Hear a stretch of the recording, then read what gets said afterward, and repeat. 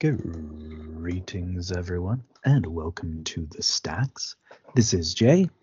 And I'm Shanna Burger, Hudsucker. That's it. So,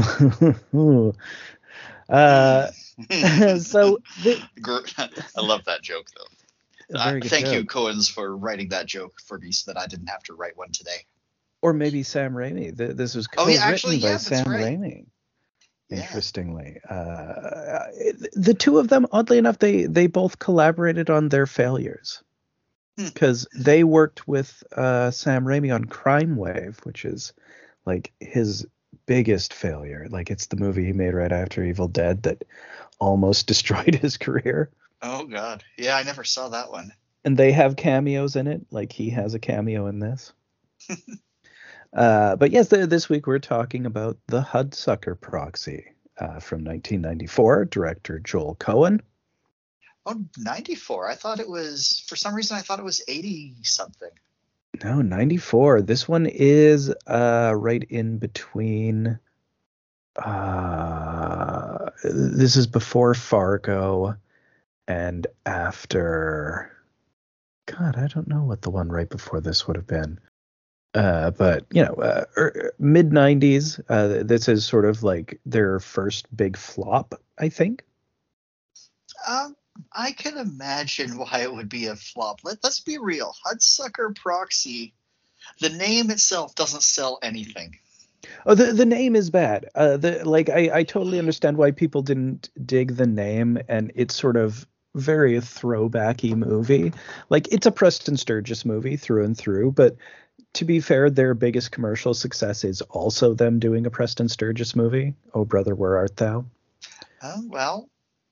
Like, that one is legitimately a Preston Sturges movie, and like it's based on a title taken from one of his movies. But like, this is clearly doing the same thing. Like, this is set in the 50s. It's this Horatio Alger rise and fall story. It's got this absurd cosmology in it with a character who is maybe God. Maybe. And yeah, I think last week I had misremembered it as taking place in the 20s and being to do with like the stock market crash, just because of people falling from buildings in this. But there's a lot of people jumping out of windows with varying degrees of success. Yeah, but this opens in 1958, New Year's Eve, 1958 in New York City. I love the snow globe New York that we get at the beginning. Really cool. A lot of really beautiful models, and just this snow coming down, and the camera just kind of slowly moving through the streets to Hudson Industries, which is a cool building, very threatening. It's really, really kind of dystopian. It's got like this neon light clock and what does it say underneath? The future is now. That's what it is, yeah. And of course, it's like the tallest building in this version of New York. Yeah, it feels very Superman. It feels like something in classic 30s Metropolis. Oh, totally. Actually, yeah, that's exactly where it looks like that came out of. Even though when we meet the newspaper guys later with John Mahoney, he's much more of a J. Jonah Jameson than Perry.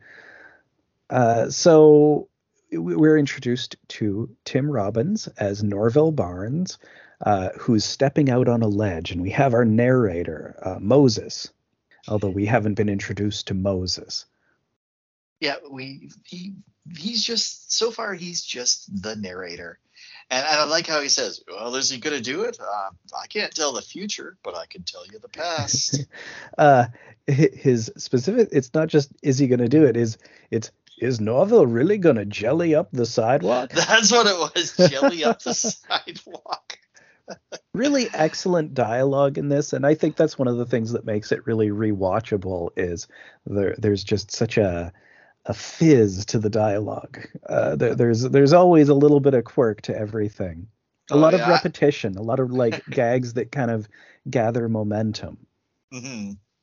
So it strikes midnight and the credits begin.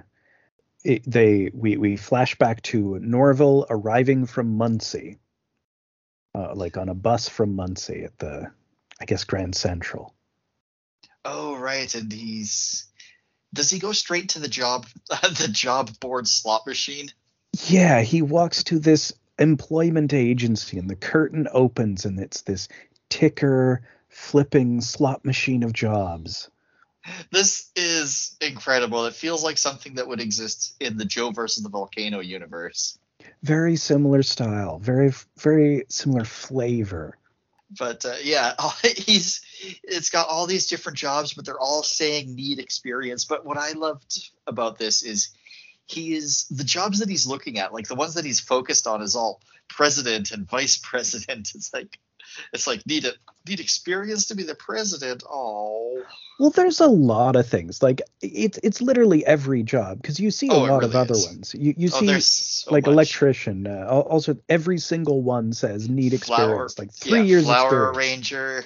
Experience a must. Oh yeah. Which is, I still think, pretty true. I think it's probably more true now than it was then. Absolutely it is. You need to have 20 plus years of experience on this thing that's only on this software program that's existed for 5 years. Yeah. And then we'll pay you $15 an hour. Right. So like the odds are stacked against our underdog protagonist, and we cut to the board meeting, the Hudsucker board meeting, and profits are up. They're record breaking. They're up 18%. Oh yeah, the guy's just going off about how incredible the profits are, and like he's got like this whole big long speech, and the chairman is just not paying attention. Yeah. Totally checked out. And we cut back to Robbins. He's looking through the want ads in a newspaper, and we see him lift up his coffee cup and finish it off, and in the ring left under the coffee mug is Hudsucker Industries. The future is now. But he doesn't see it because, he's stepping away and he's left the paper. Yeah, I love the ad. It's like long hours, low pay, no experience needed. No experience needed though. And the newspaper blows out and follows him down the street and like clings to his leg because it's destiny. I think the job that he ends up getting, he probably should have some experience for that one. It sounds like it's too hard for a newbie. I mean, there's that one guy who has 45 years of experience doing it. He's an artist. Oh yeah. But like, this feels like a comedic riff on Brazil, but set in like the 50s America instead of in a dystopian future. Brazil.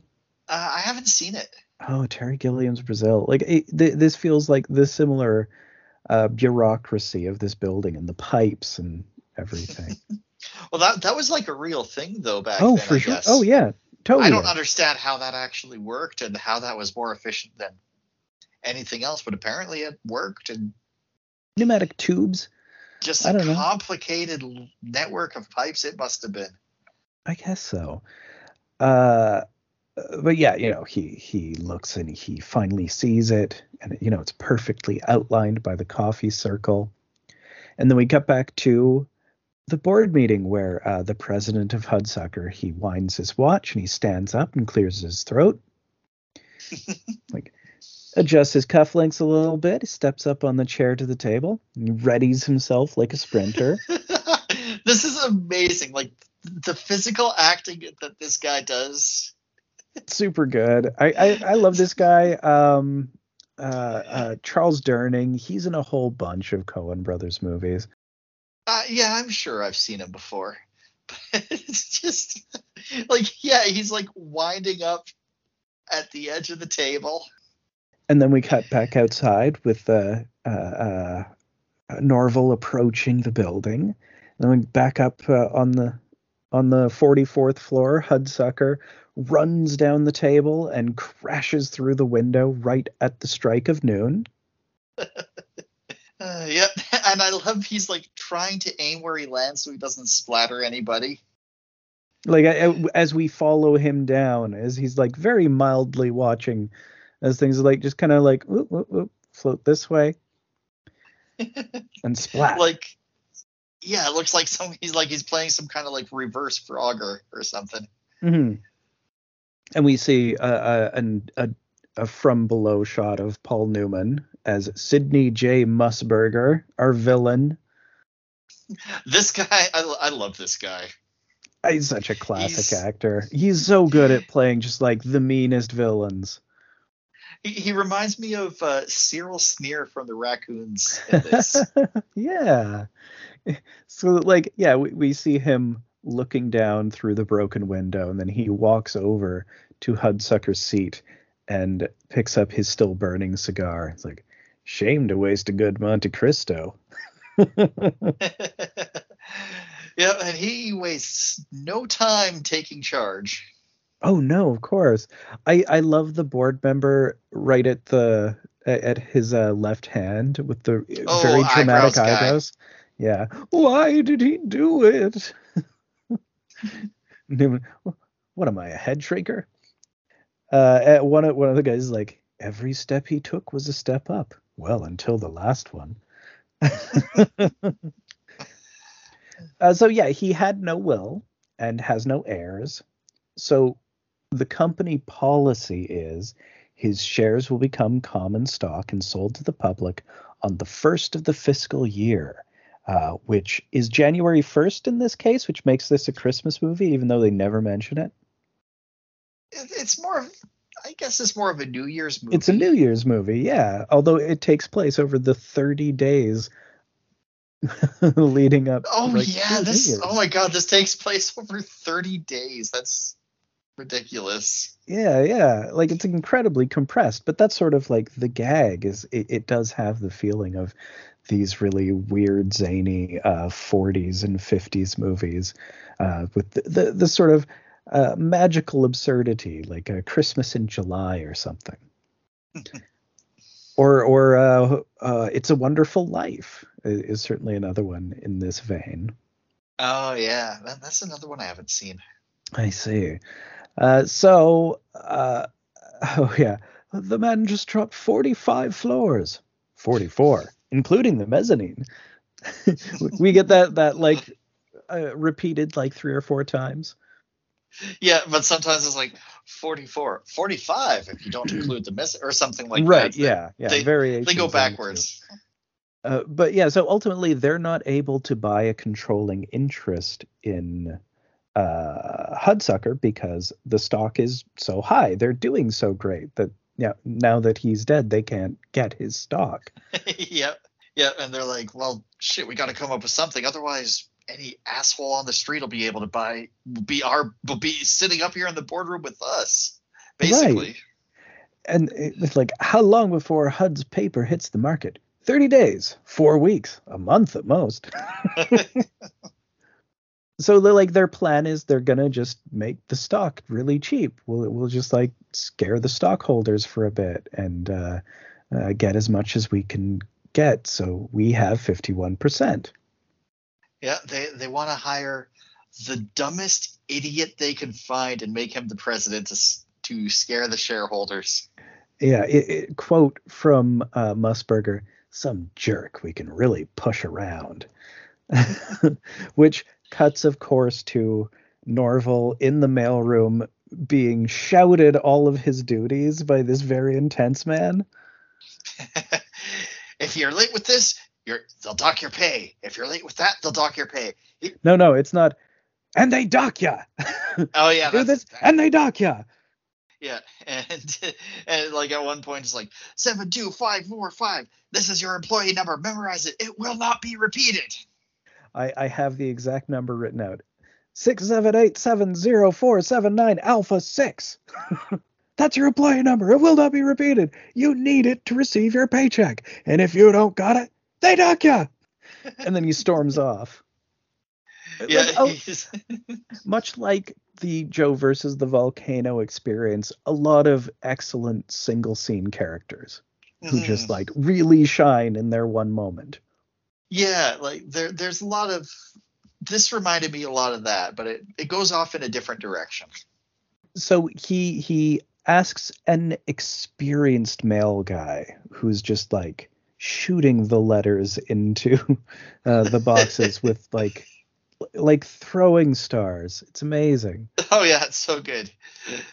Because he can't get the mailbox for the one guy is too small for the envelope, and the old man's like, "Well, you get in trouble if you fold it, so I just throw it out." Yeah, if you fold them, they fire you. I usually throw them out. But like, it's conscientious Norville, so we see him write on it, "Please deliver this to your son," because like the one with the really the half-size box is Cloppet Jr. and he puts it in Cloppet Sr.'s box, and he even signs his name on it. Oh, well, that never comes back to bite him in the ass, because it doesn't. He's got another duty to attend to pretty quick here. Pretty soon. Like, first we get an introduction of his great ideas. He's like, I've got these big ideas. Look at this. I designed it myself. It's literally a circle on a piece of paper with nothing else. And it's so great. Just the not just that it's just a circle, but that he's got it folded up and that he has to carefully unfold it to show it to people. Yep. And of course, the line every time, for kids. The circle thing ends up being, the circle blueprint ends up being like a really great gag that they use it, that they repeat the gag really well, but they also use it in different ways. Yeah, they do have 3 excellent iterations of it, and every one of them is funny. Because it's all exactly the same. They're all exactly the same blueprint, and then they're all just like, oh yeah, I mean, that is an iconic sort of 50s thing in such a weird way. And then circularity is central to the whole movie because, it starts at the end and, things run. The clock is a circle and the clock runs everything, and the clock is the corporation and the corporation is capitalism and blah, blah, blah. We'll have to get into the theology of it all when we get to the end. But yeah, we get the idea that he's extremely earnest, but he's maybe a little weird. We really don't get any idea of the meaning of his blueprint. Nope. That doesn't show up for a long time. No.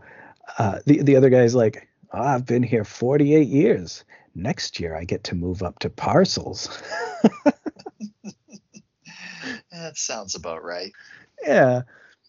So the Waring Hudsucker's death is announced over the PA. They say, Waring Hudsucker merged with the infinite. To mark this occasion of corporate loss, we ask that all employees take a moment of silent reflection. And they all pause. This moment has been duly noted on your time cards and will be deducted from your pay. Yep. So good. That's just brilliant. Like, very Brazil as well. It also feels like it could be a Simpsons joke. I mean, it feels like that's what's going to happen the day Jeff Bezos dies at Amazon. Oh my God, yeah, actually. And then there's the blue letter and the utter chaos of the blue letter, which has blue letter written on it and is a blue colored letter in an envelope. It is the most important letter, the top highest security. You need to take that to his recipient and put it in his hand, not a receptionist, not a bodyguard or whatever, but straight to whoever it is. And they're always bad news. And this was written by Hudsucker himself and is addressed to Sid Musburger. I love the corporate people's names. Great names. Like, that's one of the Coen brothers things. They are so good at naming characters. Norval Barnes, of course, ends up having to deliver it. You know, he's the guy who didn't hide enough. Everybody else is running ahead.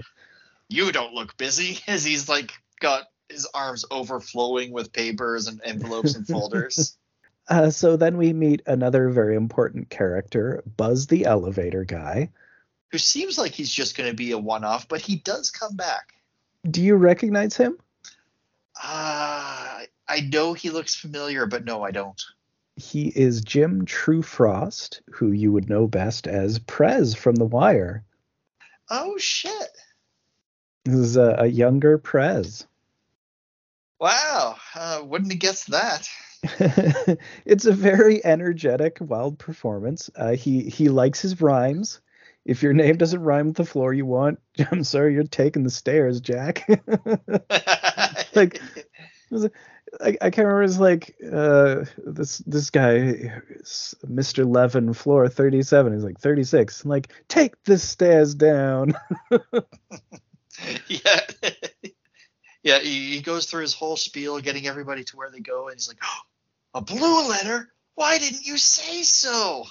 Well, first they go like several floors, and he makes like 3 off-color jokes about Hudsucker's death. Like, oh yeah, you know, different, you know, really gruesome jokes, and then he sees the blue letter, and everybody freaks out. He switches to Express. Yeah. And then everybody like parts in the crowded elevator so he can get out. Right. And then he has the appointment book discussion. The lady's like, you're not in the appointment book. He's like, I know I'm not in the appointment. He's like, well, you're not in there.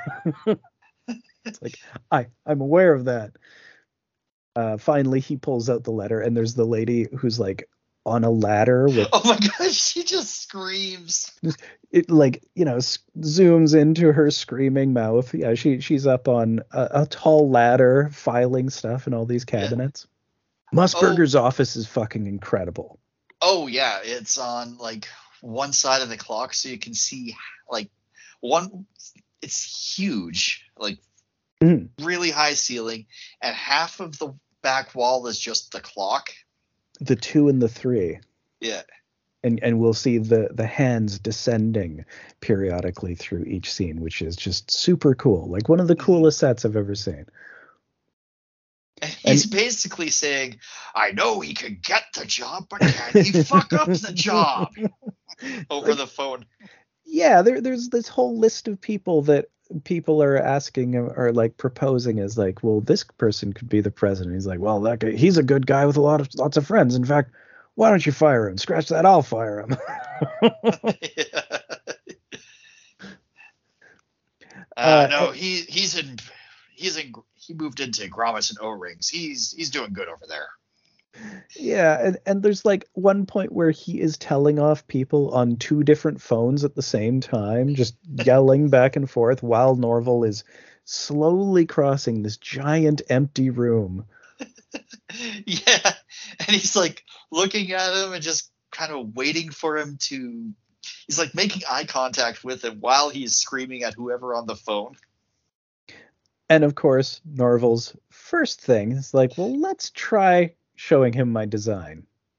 Yeah, he's like, okay, well, I got something very important, but first. And Musburger, he sees it, and like, you know, he's dumbstruck. It's like, and he says, wait a minute, and his executive ball clicker, which has been clicking the whole time, instantly stops. Oh. It freezes. Yep. Actually, he's got like a lot of ticking things in his office because he's right next to the clock too. And not only like currently he's right next to the clock, but he has a secret office inside the clock later. Oh yeah, that's right. So he is sort of tending the clock. So even though he's not the real tender of the clock, he's kind of an infection within it, I guess. But yeah, like the clicking is a big thing with him, the ticking of the clock. Mm-hmm. So he looks Norval over, and he puts a cigar in his mouth, and he has him sit down at his desk, and they have a little conversation about Norval's education. Oh yeah, this is great. It's like, I bet people like you, I bet they didn't take you seriously. I bet they called you an idiot, a nincompoop, a dumbass. Not really. Well, they voted me most likely to succeed, and you're fired. And he rips the cigar out of his mouth. And I also like earlier in that he's like, oh no, you didn't do very well in school. He's like, no, I did great. I made the dean's list, and he's like getting like that the Muncie College of Business Administration. He's like, oh, okay. And he's like goes along with him a bit more. But, but yeah, so people didn't call you names, and the lit cigar thrown burns the front page of the Bumstead contract. Oh right, that I was trying to remember the guy's name, and yeah, it's the Bumstead. Because like through all this, the secretary, in addition to everything else he's doing, the secretary's phone. He's like, Mr. Bumstead is threatening to leave. Give him a magazine. Yeah, he's waiting down in the lobby and getting impatient. So the Bumstead contract is really important. He says something like, I've been working on that for 3 months. But yeah, so the cigarette lights it on fire. Well, only the first page. Yeah, and it's very easily dealt with. Yeah, just toss it in the garbage and get the secretary to write up another first page. That's all you got to do. Except Norval has run across the room and grabbed the water cooler. And hilariously, like dragging it over, spilling water everywhere. In like this jagged zigzag pattern across the carpet, he spills the entirety of the water getting there. And by this point, it's just a small fire in the garbage can because, it was just the cover page. And like Musburger is just arguing with his secretary about how long it will take to just print a new cover page because she thinks he means to reprint the entire contract. Yeah. Which would take, a couple days or hours or something. And yeah, too long. And he's just having all this stupid back and forth and not noticing that Norval is heading towards disaster over and over again. Yeah. He like tries to stamp out the garbage fire and gets his foot stuck because everyone who tries to stamp out a garbage fire has to get their foot stuck. Well, especially in a Looney Tunes cartoon, which this kind of is. It really is. And yeah, he gets it stuck on his foot, so he kicks it off. He throws the burning trash can through a window, and the contract just blows away. The Bumstead contract.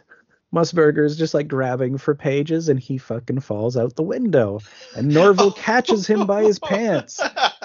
This is my favorite gag in the whole movie. This gag is really good, I gotta say. He's like, I got you by the pants. Musburger flashes back to when he had the tailor making his pants, and the tailor's like, I could do a double seam for you. Those pants would never rip. No, yeah, and we don't need that. He's like, and he's really rude, and he's kind of a jerk about it, and we cut back to the president, like they start to give way, and then we flash back again to just the tailor alone. Obviously not just a flashback, but just like our own inner knowledge of what actually happened of him. It's like, he's a good man. I give him the double stitch anyway. And then it stops tearing in the present. That's so good. I love that. That is probably my favorite part of the whole movie. It's just a genius joke construction. So then we kind of smash cut to Norville meeting the board and becoming the president. Like someone who can cause that much chaos in one moment in his office obviously is the perfect man for this job. Yep. They found someone who can do the job or get the job and fuck up the job. Yeah. So we have this laughing montage.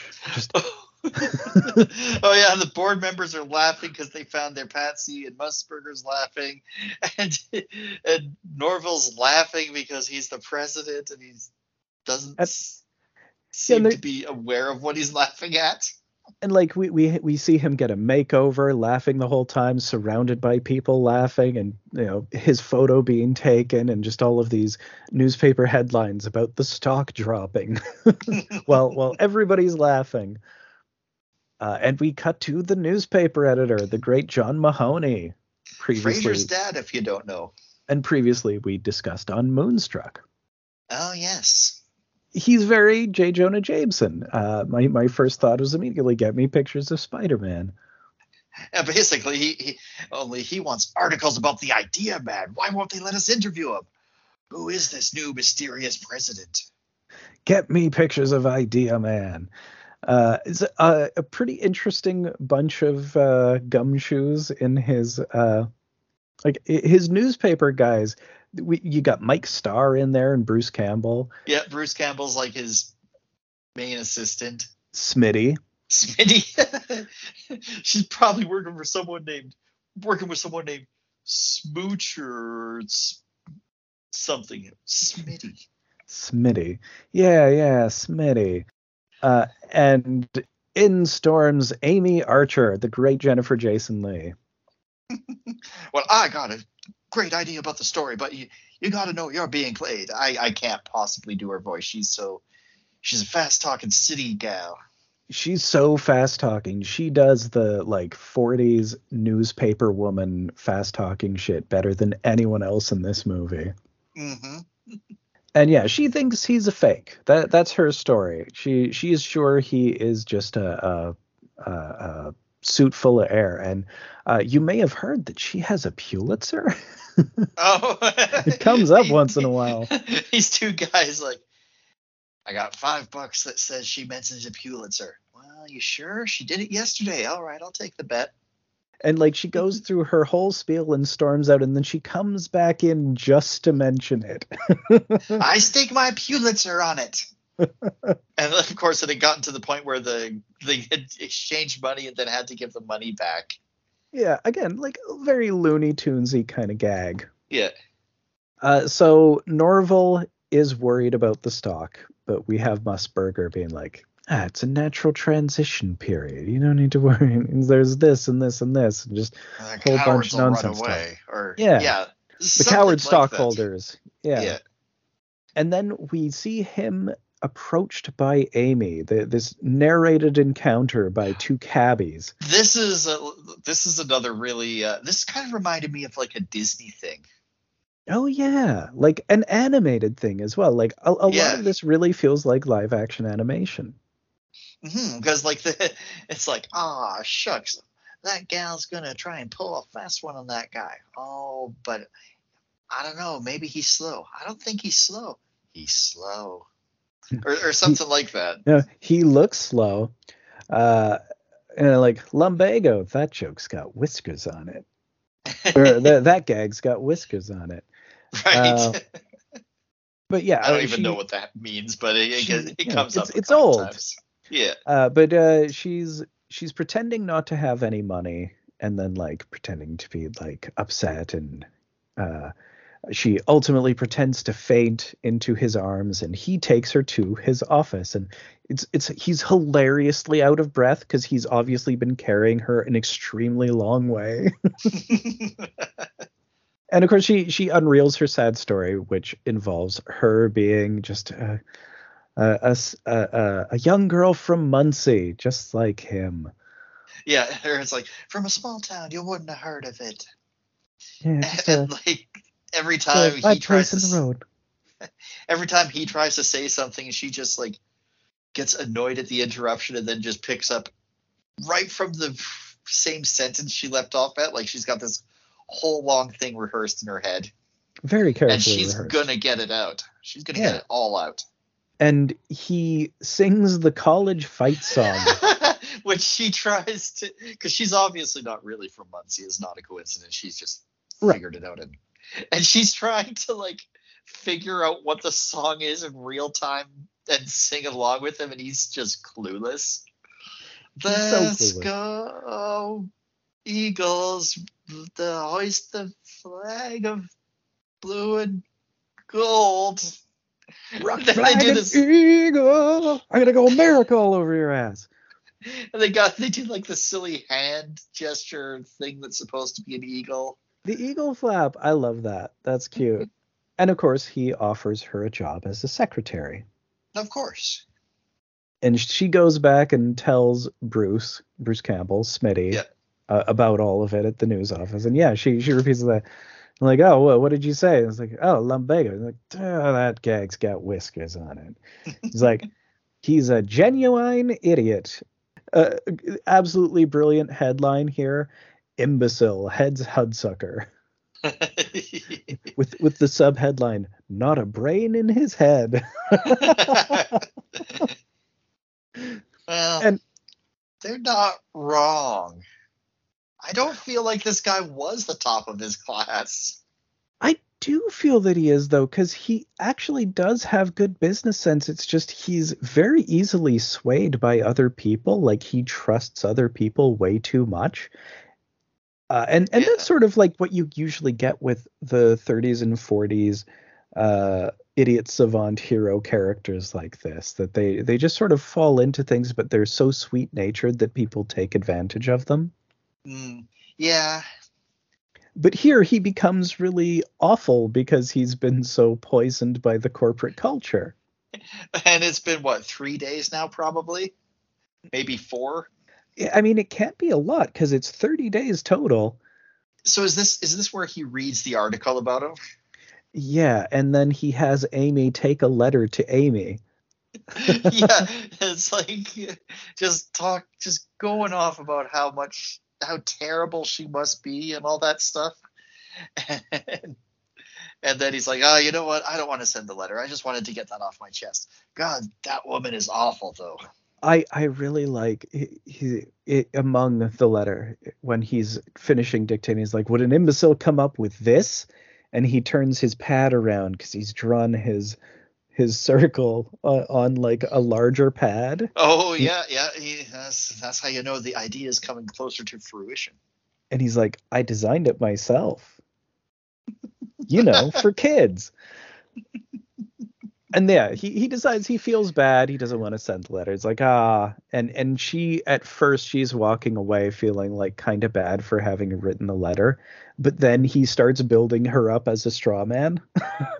It's like, oh, she's this unattractive, fast talking career woman.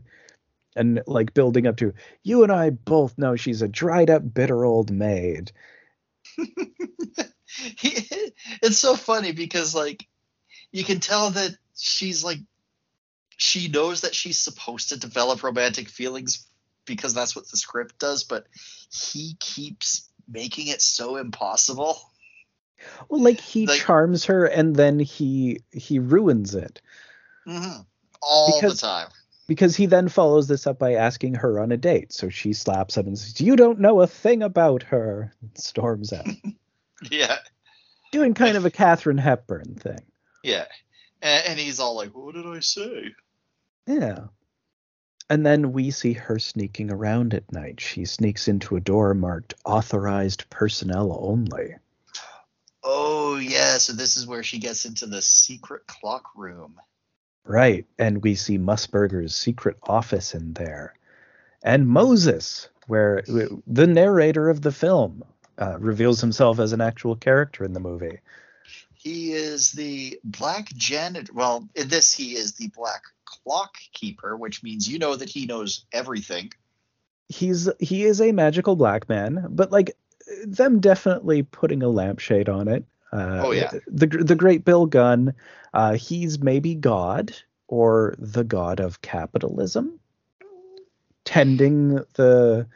He's tending the gears. He's tending the gears. I feel we should get into a theological debate when we get to the conclusion of how this plays out. But he's pretty clear about it right here that he's magical and he runs the clock and runs everything and knows all and sees all because he's like, hello, Miss Archer. Yeah, he's the one who has everything figured out. And yeah, he explains like, oh yeah, well, the board brought him in because they're smart, but they don't realize that he's got potential. Yeah, they think he's dumb, but they're wrong. And he's like, and so are you. And he also tells them about the stock plot. Like he does. Oh yeah. He gives her the goods on that, and she takes it to her boss, John Mahoney. But he doesn't believe her. Where are those pictures of Idea Man? I can't just accuse them of insider trading like that because of the words of a guy who runs a clock. Don't you understand? He's a magical black man who runs a clock. You can count on that. I mean, she didn't pull that card, and she should have. I mean, that should hold weight. Yeah, it would have worked. In this sort of movie, that is who you have to listen to. Oh, we've kind of, I think we skipped over the sinister window painter. We've seen him definitely once by this point. We've seen him put scraping off Hudsucker's name, and probably once more putting on Barnes's name. Yeah, he's very sinister, and he's a window painter. That's all we know about him. He stencils the names on, or erases them. Yeah. So he's kind of the devil figure, or the lord of the underworld. He is the dark side of capitalism. Is he? Well, no. No, he is, if anything, he's a product of the dark side of capitalism. So, while she's arguing with the boss about this story, at this point, Smitty is backing her up. And there's this weird thing. He's, sketching a cartoon of someone taking a dump on a newspaper, I think. Yeah. I'm not quite sure what it is. That's what it seems to be. I think it's something like that. And we can see that his speech has gotten through to her, because she's like, does my suit look mannish? And Smitty smacks her on the ass, and she smacks him on his face and leaves. And we cut to the annual Hudsucker Fancy Dress Christmas Gala. Oh, yes. Where, first he's stuck talking to Musburger's wife and some other lady. Just two magnificent battleships. He's trapped between them on a small couch. And do you know the? Yeah. Do you know the Bumstead family or whatever? He's like, I don't know anyone. And they're very big fans of Amy. You know, they're commenting very favorably on her. They think she's his companion to the event, and they think she's just great. Mrs. Musburger is a very important figure, ultimately, in terms of plot. Is she? She's sort of a MacGuffin in a weird sort of way, driving force. But Sid takes him from between them and starts showing him around to some stockholders so he can frighten them and make them weirded out. I love what he says though. It's like, oh, your wife is something like, I can't remember exactly, but it's something like, your wife is very lovely, so I've heard. So he introduces him to this first major stockholder, this guy with the cowboy hat, who's asking him about the imbecile headlines. Yeah, and he basically repeats what Musburger said about cowardly stockholders running away. Will jump ship because of the transition. And he just gets punched out. Yeah, and then he tries to go to another guy, and he tries to speak Finnish to someone and gets punched out. Oh yeah, because his name is Mr. Finlandson. Yeah, something like that. They do say he's Finnish, but yeah, he gets punched out because he does not say it right. Yeah. Yeah. Whatever he says, the dude's lady companion screams and he punches him out. It's just like when he pulled out the blue letter in The Office. You just zoom into someone's screaming mouth, and yeah, just like that. So then out on the balcony, Amy is trying to admit that she's been lying to him. She's like, I'm not a secretary. He's like, I know. Like, you do? It's like, you're not very skilled in the secretarial arts. But you'll get better at it. And she's like, I believe in your intentions. And she's telling about her favorite beatnik bar that serves only carrot juice and coffee. Oh yeah, that's where he ends up later. Mm-hmm. I forgot that, yeah. And they have this whole talk about reincarnation and karma. And he's like, well, maybe in a past life I was a fast-talking city girl. Oh no, if you were, you'd have been reincarnated as a warthog or something horrible. And like she's still trying to admit that she wrote the article and it just keeps going over his head. Yeah. But they kiss. But she's also not listening to what he's saying either, because his thing is he always like starts trying to talk but gets interrupted. Doesn't matter who he's talking to. Right, that's true. And so they kiss. Either way, it is destined. Mm-hmm. And we cut to the board meeting the next day, and he demonstrates his invention finally. Yeah. So it's a hula hoop, is what it's the hula hoop, or the plastic dingus at this point. Yeah. They haven't come up with a name yet. They're like, all right, so what do we do with this dingus? Yeah, Musburger thinks it's brilliant. I love just the board asking all of the stupidest questions in the world. Yeah, like, does it have batteries? Is there a larger one for the very obese? What happens if you tire before it's done? How do you know when it's done? What happens if you tire before it's finished? How are we going to get these out for Christmas? What happens if you tire before it's finished? Yeah, like, a lot of repetition among them. There are like a couple guys who just are stuck on one idea. But yeah, like Musburger, it's so stupid that he thinks like, oh yeah, this is gonna tank it. This is perfect. Let's go ahead with it. I absolutely love the "what will this cost" room. Oh yeah, it's like all these guys, like this huge room of just people, accountants on typewriters with like big banners hanging from the ceiling with pictures of the hula hoop that say, "What will this cost?" And there's so many people, and what they come back with. It's like the room with like 100 monkeys and 100 typewriters. That's exactly what it looks like, yeah. And yeah, so we get the close-up unit cost 59 cents. Suggested retail, and someone's written 79 cents, and they're all like kind of looking at it. And then someone like leans in and puts a one in front of it. Like, oh, everybody stands up and applauds, like, yeah. Perfect. Nailed it. The what are they going to call it montage? The Hudsucker, the Hudsucker. There's the bit where they have it at the proving grounds on a dummy and explode it.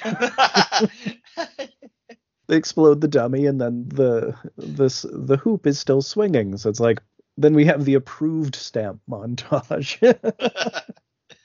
So yeah, the argument between the two guys, the Hudsucker versus the Hudswinger, one of these dudes is Sam Raimi. Yeah, we just see them in the silhouette, just going back and forth, and back like silhouette through a window, and then one guy's like, "Hey guys, I got it, fellas, I got something." I love this sequence because like they're completely in silhouette behind this frosted glass, except their whiskey bottle. The whiskey bottle's in color. And like, I didn't notice that. In the foreground, their secretary is reading War and Peace at the start of the sequence, and then has moved all the way through to halfway into Anna Karenina. By the time. Okay, I completely missed that, but that is fucking brilliant. There's so many little gags like that, and like, again, to the cartoon nature of this, because this movie takes place over the course of 30 days, right? Yeah. But yeah, fellas, I got something. And we smash cut to the poster. The hula hoop, $1.79. And slogan. And it's just like, for kids. For kids. It's got a picture of like just this kid with a hula hoop, and the manager of the toy store is having a smoke outside, and nobody shows up. And he drops the price to $159, $149, and just like a really rapid montage of price stickers all the way down to $2 for a quarter. And then free with purchase. One. And then him just like hucking armloads of them out the back door. But one of them goes on a journey. It finds the perfect kid. It finds the hula hoop kid, which I swear this I didn't double check, but I swear this is a kid from the poster somehow, despite the fact that Oh, it totally could be, because like he's brilliant. He's incredible at it. yeah, he just picks it up, just starts hula hooping, and everybody like sees him. They all crowd around him. Well, it's And like the he's timing doing. is the timing is amazing because we've seen school get let out and this horde of children running through the streets, and they collide with him in just like surround him, watching him do his tricks. Yeah. and then like after him doing that a bit, they all run in the direction of the toy store, and we see the reverse montage of the price stickers. It's not But even it's just a getting more. montage. He just like puts a new sticker that's $3.99. And so And he all this, of course, happened over the course of an afternoon. yeah, this was all just one day. And then we have this newsreel, The Tidbits of Time, profiling Barnes and the hula hoop. And we have Eisenhower calling to Oh, congratulate him. yeah. I'm very proud of you. My wife is very proud of you. Or Mrs. Eisenhower is very Mrs. proud of you. Eisenhower. There's a science man to explain the dingus and the sand in it to increase pleasure. And it's sort of like bookended by the first time he does his press conference and he uses the word hoopla, and everyone just like laughs automatically, like, oh, hoopla, can we quote you on that? And like, oh yeah, sure. And then at the And end of the montage he says it again, yeah, he says it like with way more confidence, and everyone's just like, yeah, whatever. and you can quote me on that. And like the headline the first time he says it is sky's the limit for Idea Man. And then like he says it at the end of the montage, Idea Man treading water. And then like the stock is really great. So he's like, yeah, I'll take a raise. And they say, we hear you've been linked with model Zaza. Oh yeah, and she's like right because they're interviewing him while he's getting a haircut and a shave, and she's like just in the next chair over. Lounging. He's like, Zaza and I are just friends. Isn't that right, Zaza?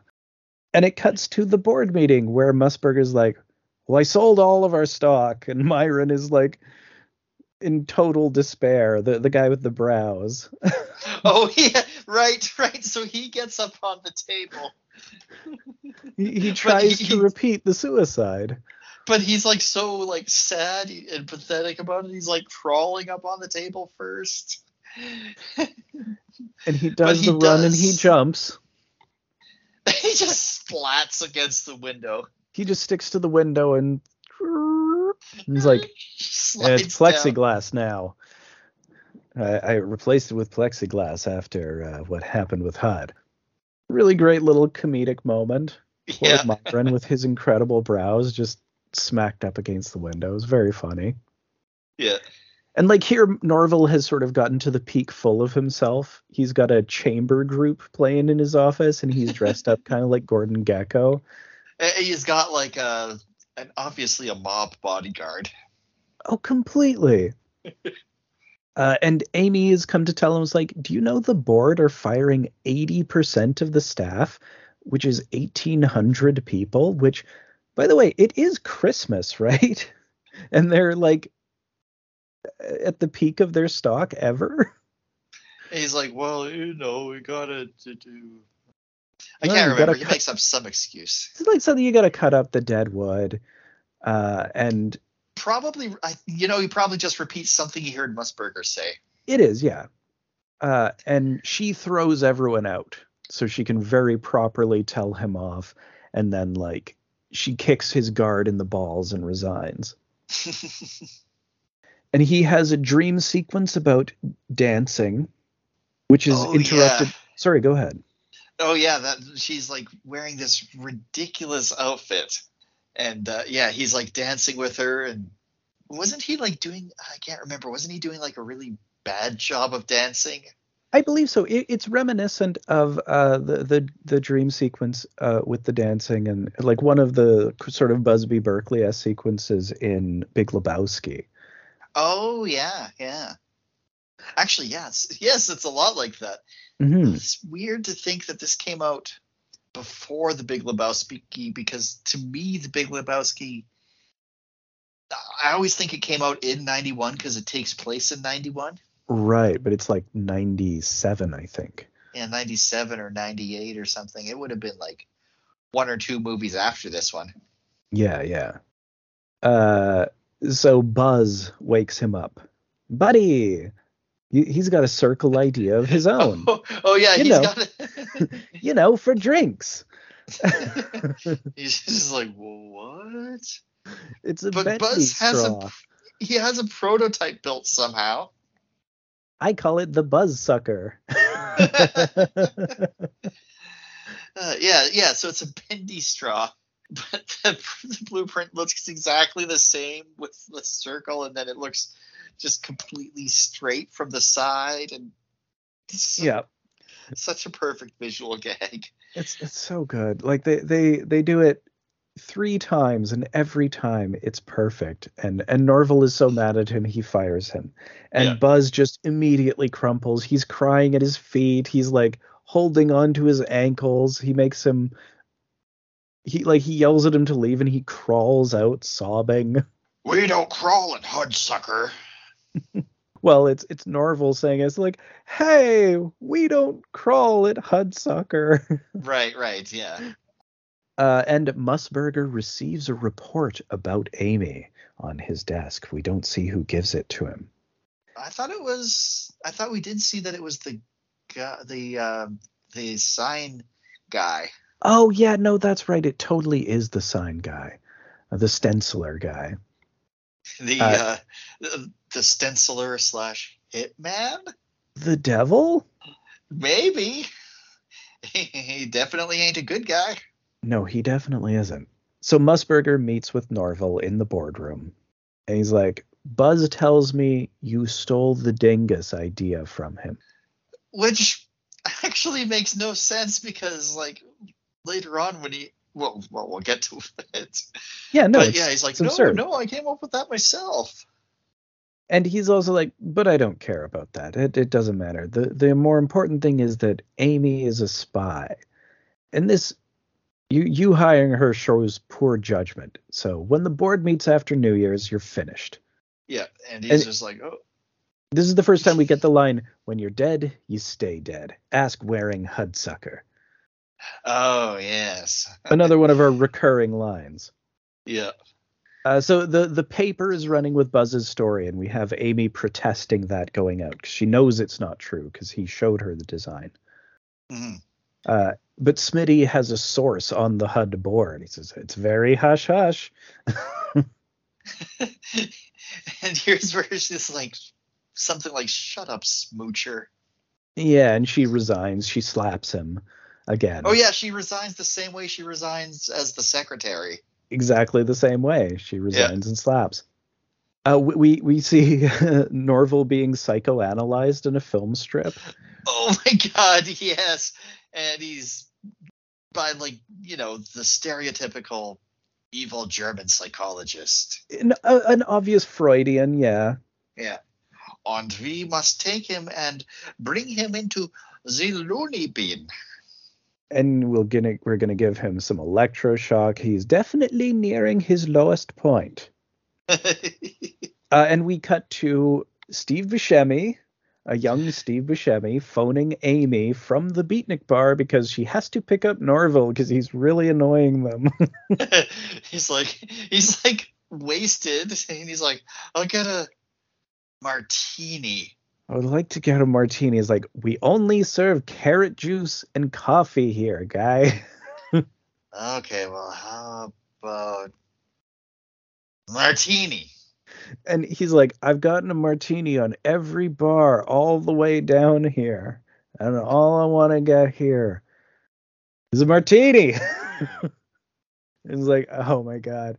And he keeps trying to get Amy to come deal with him. And Amy shows up. and gives him a little pep talk, even though he's quit. Yeah. And she sings the Muncie fight song, and he storms out yelling, "When you're dead, you stay dead." When does he have the dream where Eisenhower's disappointed in him? That's got to be right around here. Like maybe right after Buzz punches him. So here's the thing that makes no sense. Buzz says to Norville, he's like, Sidney told me you took the idea from my like he fucking what? He's that dumb. So hold on, do you think that you just forgot that you invented the hula hoop and then he stole it from you and then you forgot about all of this until Sidney reminded? This is so beautifully stupid. He's incredibly dumb. He's perfectly dumb. And like, you know, Norville's wandering the streets. The fraud headlines are in the New Year's Eve edition of the papers, and everyone's yelling it out. And meanwhile, the board have sent out people from Sunnydale Rest Home after him. From the loony bin, and they've got their like dog catcher nets. Like huge butterfly nets. There's one guy with the net and one guy with a straight jacket. Just like, again, very Looney Tunes. Oh yeah. Like this takes place in Looney Tunes, New York. Completely. Acme, New York. Like Who Framed Roger Rabbit? Same universe as Joe versus the Volcano and Who Framed Roger Rabbit. Yeah, totally. Is like the whole board have party hats on when they're sending out the Sunnydale people, which is really funny. Yep. And yeah, so Norville runs into Buzz, and Buzz is like, "Hey, I'm getting my job back." And Sidney tells me that you took that idea from me, and he gets really mad at him, and he punches Norville. Like, this is just the most nonsense logic. I love it because it's one of those things that clearly is only happening because the movie needs it to, but like they're just wearing that on their sleeve. Well, like if he was a dumb guy who was a wolf in a cartoon, it would make like 50% more sense, right? You're like, oh yeah, no, he's the dog guy. He's dumb. Yeah, or like an Elmer Fudd. Totally, Elmer Fudd would fall for that. Yeah. So Norville ends up being chased by a crowd. He literally runs into the HUD building, like collides with it, and then he goes inside. He enters the lobby. There's a sheet that blows in the wind that looks like a ghost, but it's a giant bronze bust of himself. Oh, yeah. Huge idol. He stares at it. And we see Musburger at his desk with his list of new company names, which you referenced earlier. Yep. It's like Hudburger, Hudsucker, and then what he settles on is Hudsucker. Hudsucker Industries, circled in red. Yeah. And Norville arrives upstairs to find that Musburger's name is already being stenciled on his door by the sinister guy. Just glares at him. But he goes into his office anyway, and he gets his old mailroom apron, and he goes out on the ledge. Yeah, which it's funny that he kept it, and that it's also funny that it stayed in the office after he got fired, but whatever. He needed to have it, so it's all good. Well, it's still only been like a couple days. Like I guess so. It's been 30 days total now. I think we're at day 29. Yeah, we'd be at day 29 because this is New Year's Eve right now. Right. So he's out on the ledge, and someone shuts off the lights and closes the window. And as the clock, the clock chimes midnight, and he slips. And then he sees the stenciler watching from the window, and it's like his breath puffing up the glass. Yep. It's the stenciler, and he starts to fall. And yeah, he's falling for a very long time. But 20 floors up, he stops, just freezes in the air. Yeah, and like everything's frozen. All the people are frozen, but he's still moving. And we cut to the clock keeper stuck a broomstick in one of the gears, and he's like, I'm not ever supposed to do this, but you got any other ideas? So time's frozen, and an angel descends singing Countdown Races. It's Mr. Hudsucker. And he's got a hula halo. Oh my god, I didn't realize that. I just thought the Halo movie weird was because of, like, the special effects they used. I didn't realize it was a it's a hula halo. Oh my god, he's like, that's he's like, they're all wearing them upstairs. It's a fad. Great touch. I like, that's something that took me a bunch. Like, I've seen this movie many times, and I did not notice that until quite recently. Oh shit. Yeah, I didn't notice that. But and yeah, Sir, go ahead. But yeah, Mr. Hudsucker is asking the question that I've been kind of asking in the back of my mind the whole time. Hey, so whatever happened to that blue letter? You didn't give it to Mr. Musburger. And he's like, I mean, it was just my dying wish and all. And so he pulls out the letter. Of the things that, like, if he had given it to Mr. Musburger, it would have actually made everything worse for everybody. Yeah, I mean, it had to be delivered now. That's sort of like, because it's a circle. Time is a flat circle. This is like that season of True Detective. Oh, yes. So they read the letter while the stenciler tries to get the clock running again. Yeah, he's getting into a fight, like a fist fight with the clock dude. So the thing is that Hudsucker, his life was empty because his true love married Sid Musburger. Oh, that's right. That's why the wife is important. Yeah. One of those women. That's what he killed himself over. The one on the right. Right. Yeah, he killed himself over that. Yeah. And he has this whole new philosophy of business, and like, the new head must learn to fall and rise again. Yeah, he's reading it as like, he must learn to fail, and fail, fail, and then it's like, fail. No, that one says fall. That one says fall, and rise again. And he's left all of his shares to the new president. Yeah, and he even says it in the note, it's like, which I assume is you, Sidney, but if it isn't, tough shit. Yeah.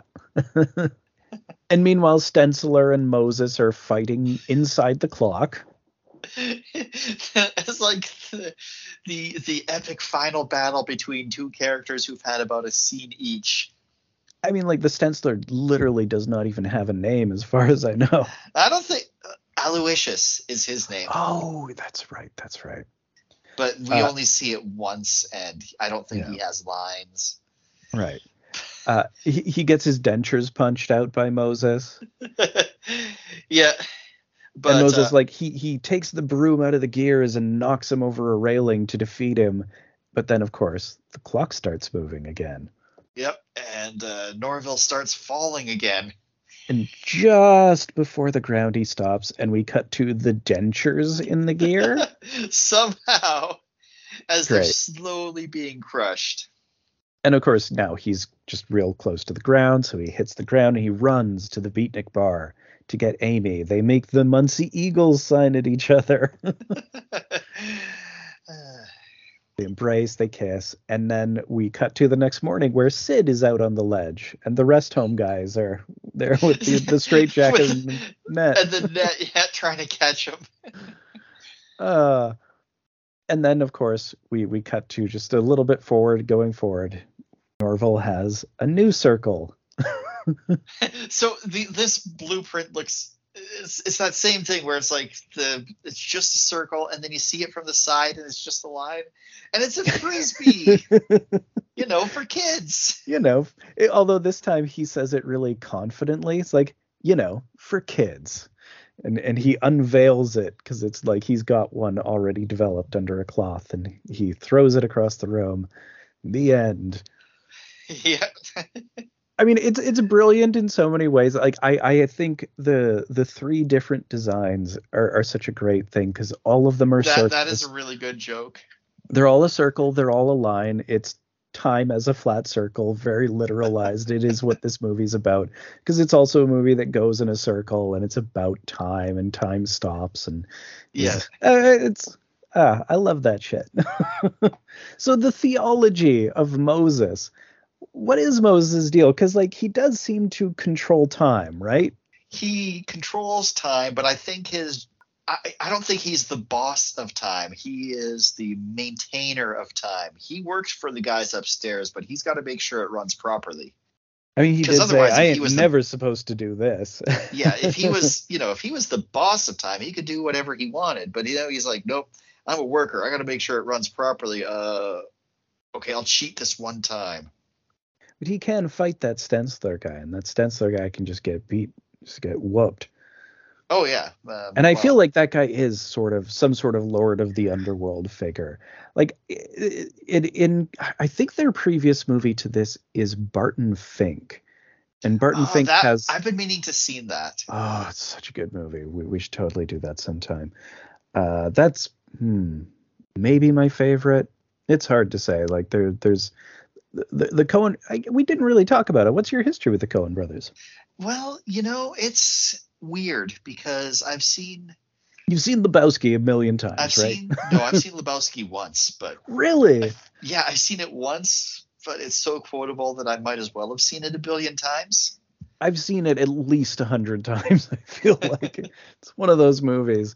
Oh yeah, I mean, I could sit down and watch Lebowski anytime, I'm sure, because it's super rewatchable.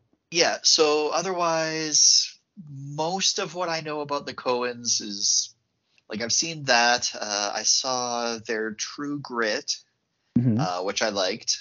Good movie. Real good movie. Serious Man, which I'd have to watch it again with fresher eyes because I remember not really getting it at the time. I love that one. That one is probably my number one favorite. I saw Hail Caesar, I think, twice in the theater. Huge fan of that one. It's a great time. And I saw one half of Oh Brother, Where Art Thou, but not the first half or the second half. I just caught like an hour in the middle of it. I see. That one's pretty great. So not Fargo, sure not others. Blood Simple. No. Miller's Crossing. No. Burn After Reading is one of the major later ones. No. No Country for Old Men, their Oscar. No, I haven't seen it. Oh, that one's great. That one's a much more serious film, and Fargo, of course, pretty serious. They seem to be able to alternate really good. Yeah, and the thing is, a lot of their movies serious and silly. Well, like they tend to sort of be paired couples where they sort of comment on each other. Their serious and silly movies will sort of be like riffs on the same theme. This one is kind of the sillier version of Barton Fink, because like Barton Fink has John Goodman as sort of a demonic character of the underworld, and a lot of weird stuff like that. I've heard it's one of Goodman's best performances.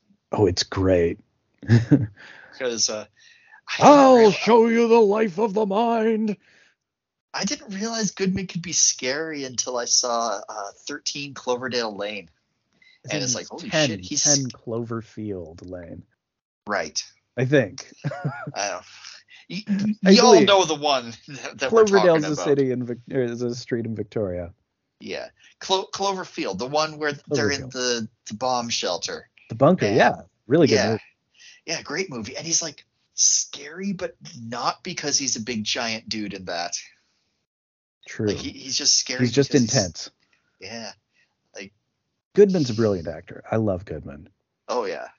So any last thoughts on Hudsucker Proxy before we move on to our second film? No, I think we've about covered it. All right, on to part two.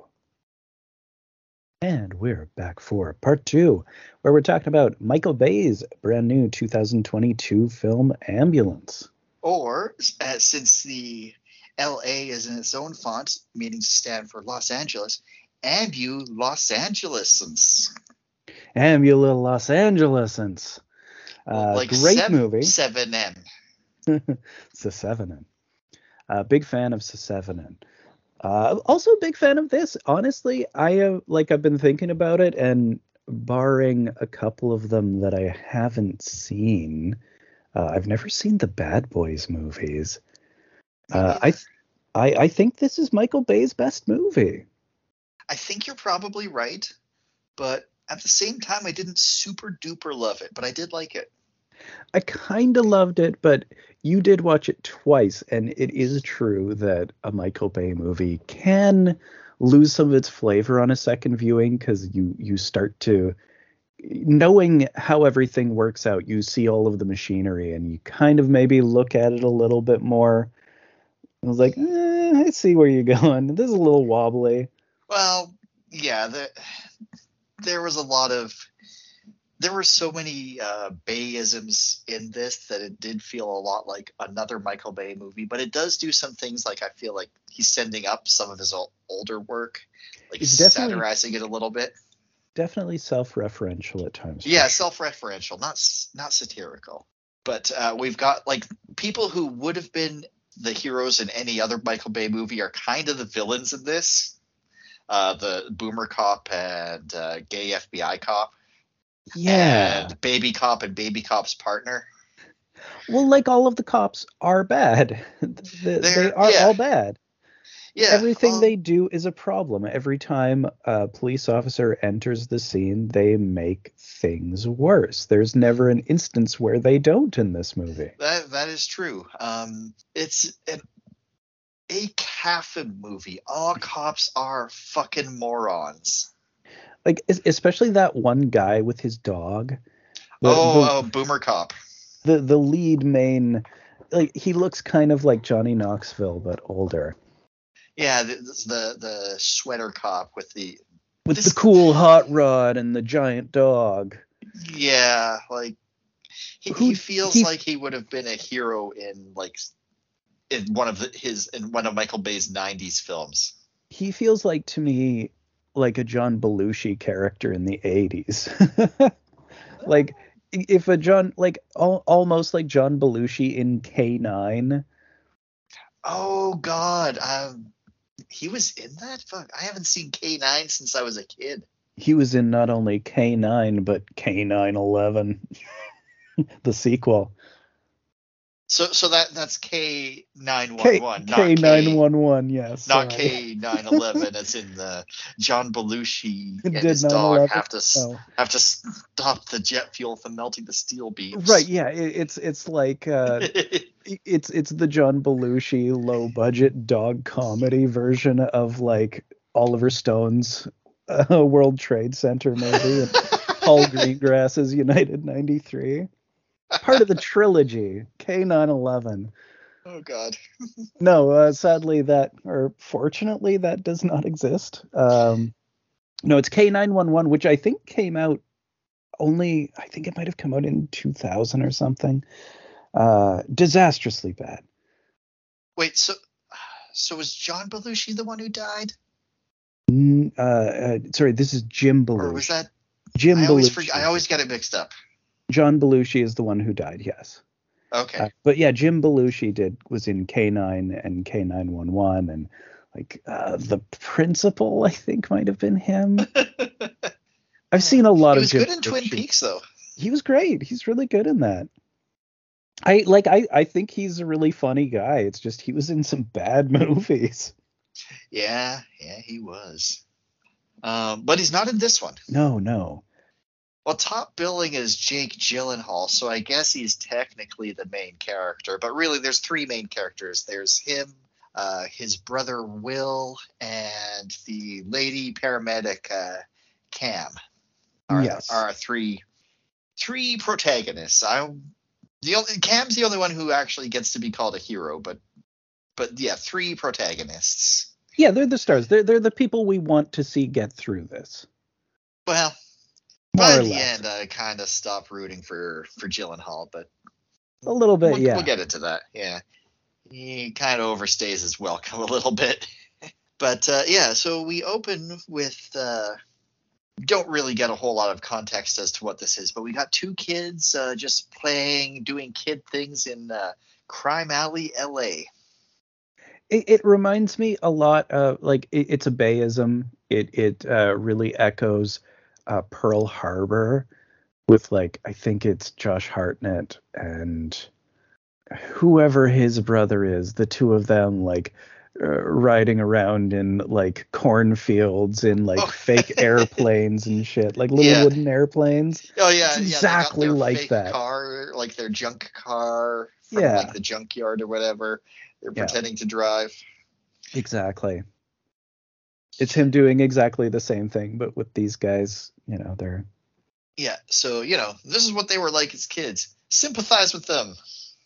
But we actually find it really easy to sympathize with Will because he's on the phone with health insurance, yeah, and which is like they're screwing him. The worst thing you can be doing. That's no And good. yeah, they're screwing him. They're giving him the runaround. He just wants to get his wife's surgery for her cancer. And Yeah. they're like, well, yeah, blah, blah. I'm supervisor 12. No, you have to call this number at this. No, you have to call that number at that. Well, you have to listen to the menu options. Sir, bye. I can't help you. And yeah, and he's a veteran, and he is just like Oh yeah, on he's a hard veteran times. too, which means he definitely got fucked. Yeah, he's really screwed, and so ultimately he has to go to his brother for help. Yeah, yeah. But first he has to lie to his wife about how the insurance is coming through and I got a job. So, he's not the goodest guy, but He's trying. He's trying. He's trying really damn hard. As someone who's had a hard time making ends meet, I've been there. Yeah. I haven't had a wife with cancer, but I've been there. And like she's got the baby and everything, and he's like, I mean, he's very confident that he's definitely going to get the money. Yeah, yeah. And she's like, "Oh, a block number call. Oh, don't worry, it wasn't Danny." Well, that's good. I know he's your brother and you love him, but we don't need him in our life. Yeah, okay, dear. Backstory. Yeah. So that's his motivation. He needs money because wife surgery. Yeah. And, raise kid. He's got to raise that kid. Big little man or something like that. I don't remember. Right. So next we meet our other protagonist, Cam, the paramedic, with her shitty rookie partner Scott. They're again, driving. Scott's trying. Scott's trying, but he's not the worst. He's really far from being the worst person in this movie. It's very easy to be uncharitable to any character in the movie, but I feel like the important thing is that most of these people are just trying their best in a bad situation. Well, I don't know what Gyllenhaal is. He is.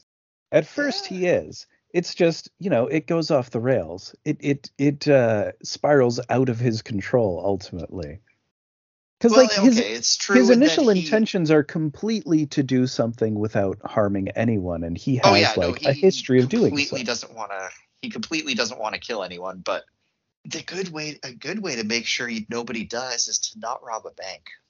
Sure, but that's also the propaganda answer to it. Well, that's true. That's a good point. Because nobody had to die until the police showed up and started killing people. Actually, yeah, I think the police did. They did do the first kill. Yep. They did most of the first bunch of kills, as a matter of fact. Actually, yeah, you know what? Almost no cops got hurt in the opening heist. One guy did, and that's kind of important. Yeah, and the one guy who did, the bad guys, quote unquote, spend the entire movie trying to keep him alive with every fiber of their being. Yeah, this for a movie like this, it has actually a pretty low body count. Yeah, because and it's sort of the point of it is that they know that the police are this army who will destroy them and anyone else in their path to get to them, which is very much the case later on. Mm-hmm. it even like comes up later. The FBI guy's like, I literally can't do anything to help you. They will not listen to me because you killed one of their friends, or well, at this point, several of their friends. But that's like right at the end. Yeah, but back to Cam. Her intro scene. She is rescuing a little girl from a car wreck, and being super cool and calm and like really compassionate and just being there for this girl and helping her talk through having a giant metal spike in her stomach. Well, it's the typical firefighters are trying to like saw it off so that they can get her out of the car.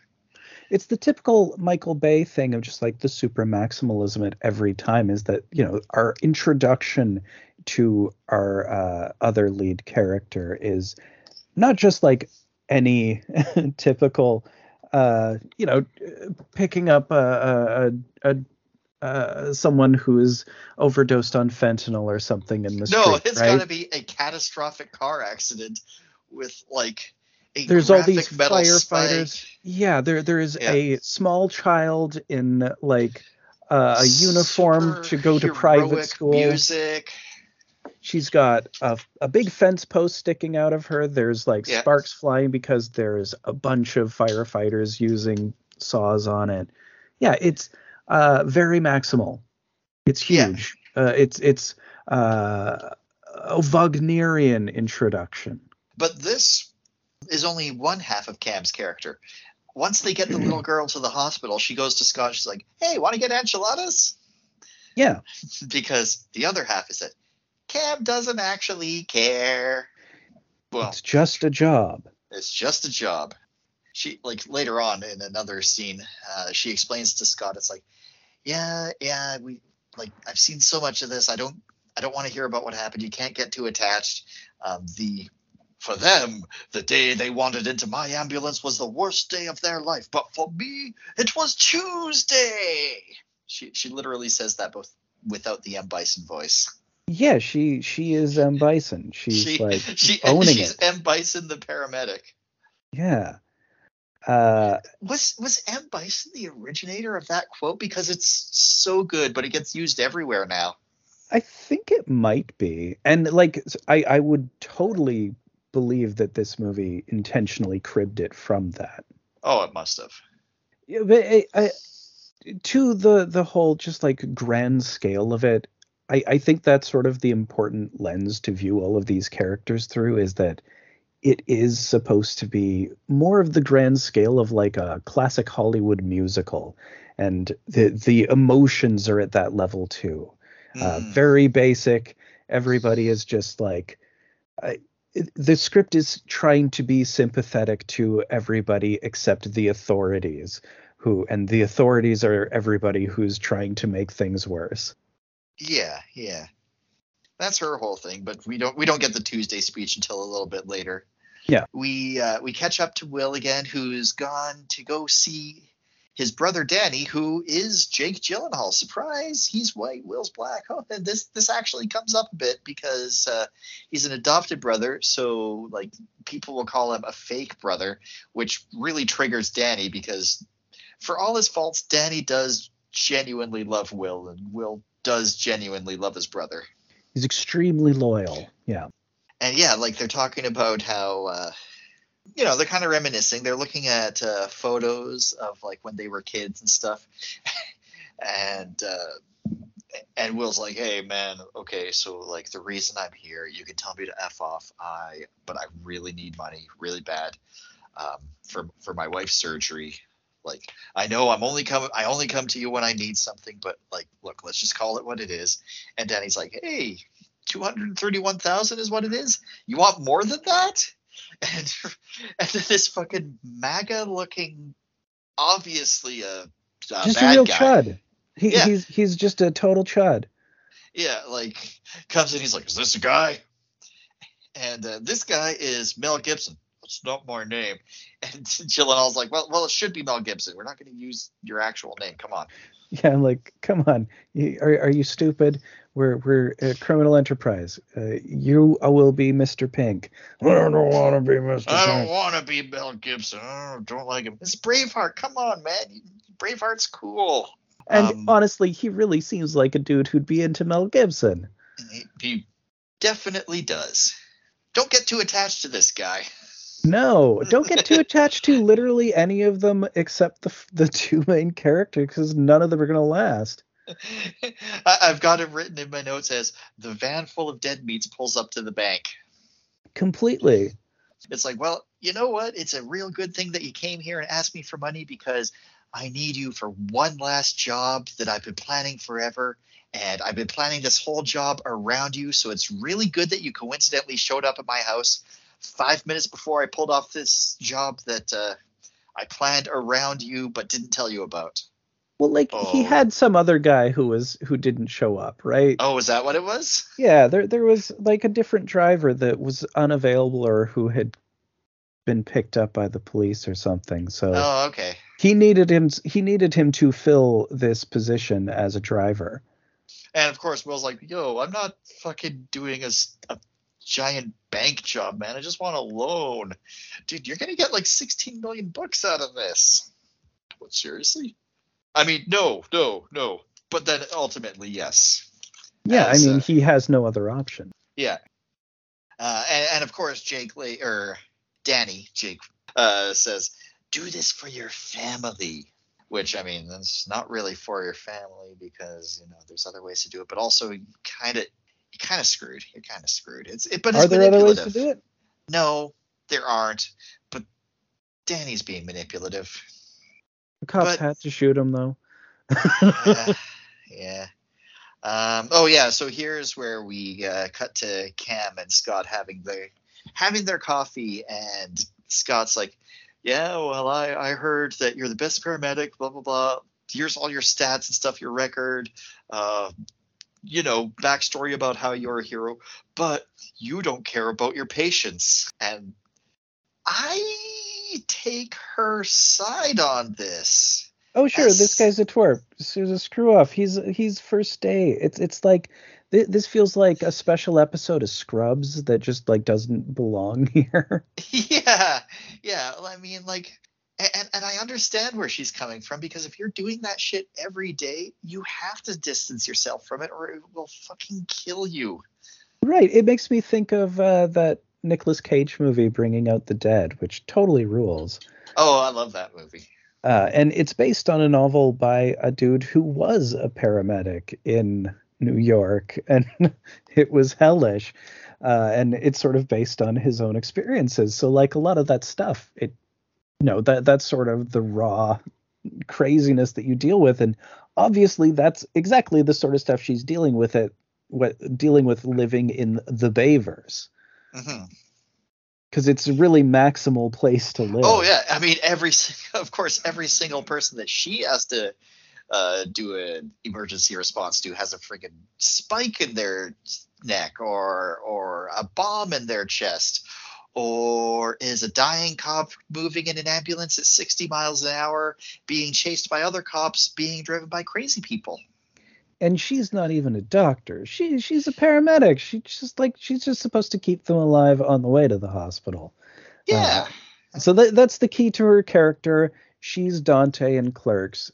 She's not even supposed to be here today, right? It's like, come on. Didn't sign up for this. Yeah. And then we cut to two other cops who I thought were going to be. Well, the one cop is actually super important in that the whole movie revolves around him, but I thought they were going to have a bigger role in this.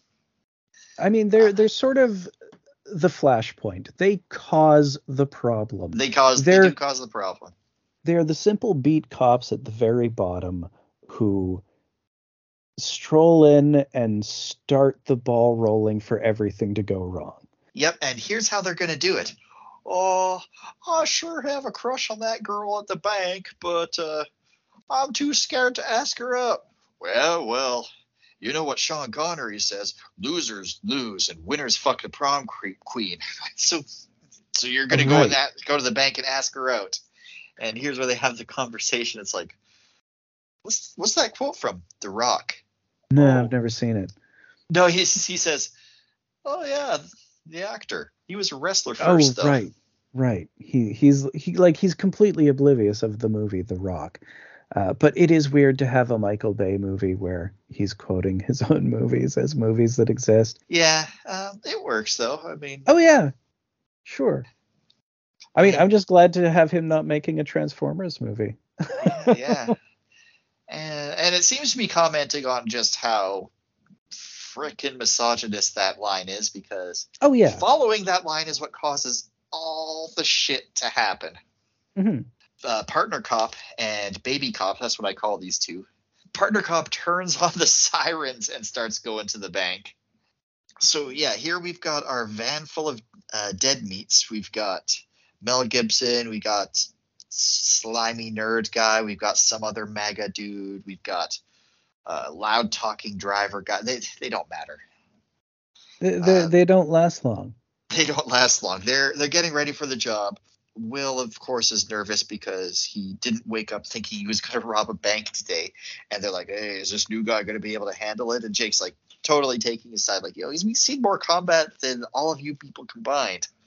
Yeah, I mean, he has. He has. He is obviously the most capable person there. Which he will prove repeatedly. Yeah. Yeah, so they drive through the parkade, and this homeless guy just crosses in front of him with a shopping cart. No big deal. He has an earpiece. So here's the thing. These guys who are communicating to each other about Danny and Will's robbery, I didn't recognize that they were cops at first. I thought they were like an opposing white supremacist gang, because that's what they all look like. Right. Except for the black guy. Right. No. This is just like they had this like nailed down. Like they knew that there was a robbery that was going to happen, and they sort of had this in there. It's just these guys screwed it up. Yeah. So they're like, because the homeless guy's radioing to the other guy in the car that the guy's here, and he sees the baby cops pull up. He's like, "Oh shit! This has the potential to get real stupid."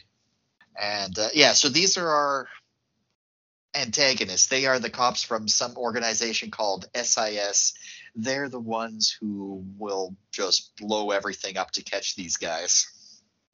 Yeah, they're very money focused. They're supposed to protect the bank's money and the insurance, and they're led by the biggest idiot of them all.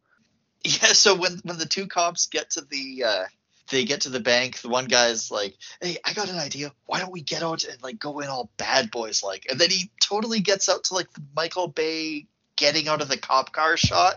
Oh yeah. Which was hilarious when they did it in Hot Fuzz, and it's doubly hilarious here because nothing badass is happening. Yeah, and again, like it's interesting to see Michael Bay doing the self-referentiality stuff. And I think he's kind of nailing it, honestly. I do think so.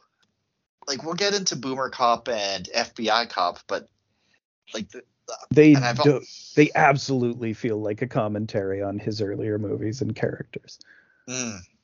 Oh yeah, so here's where we first see Boomer Cop with his probably like a football team sweatshirt, red hat. Not that red hat, but a red hat. Right. A tiny ass car and a giant ass dog.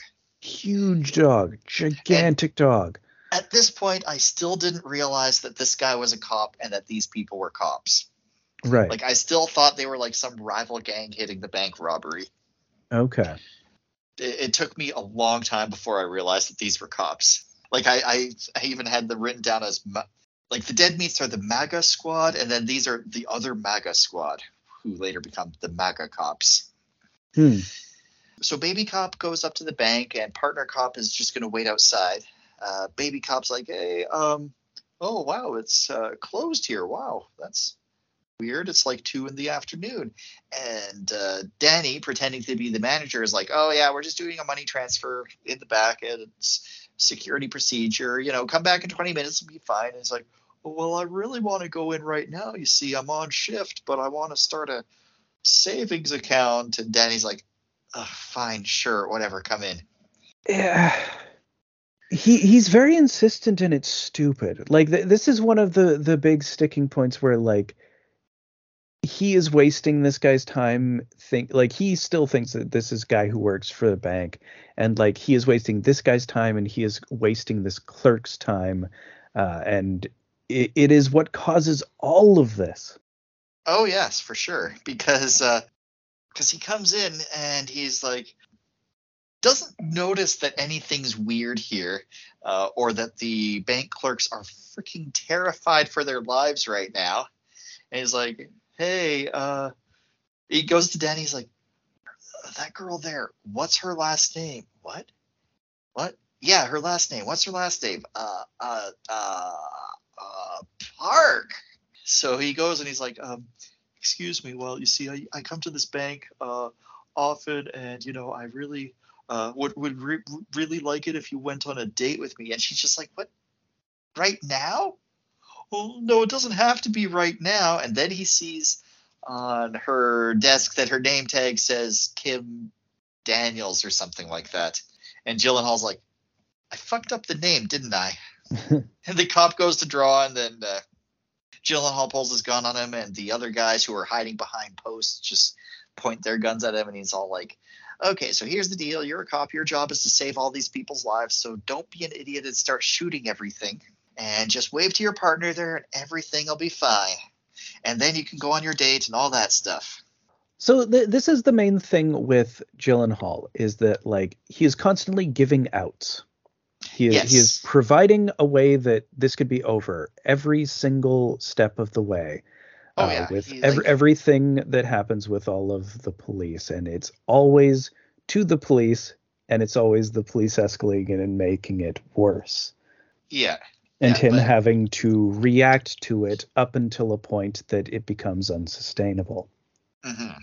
So, like, at this point, it's very simple. Like, okay, you have come in and abused your authority to come into the bank in this situation, even though, yeah, I mean, like, if this were a real situation, he is, like, just abusing his authority by absolutely barging into the bank and asking someone who is working as an employee of a job. Don't do this. This sucks. Especially if you're a cop.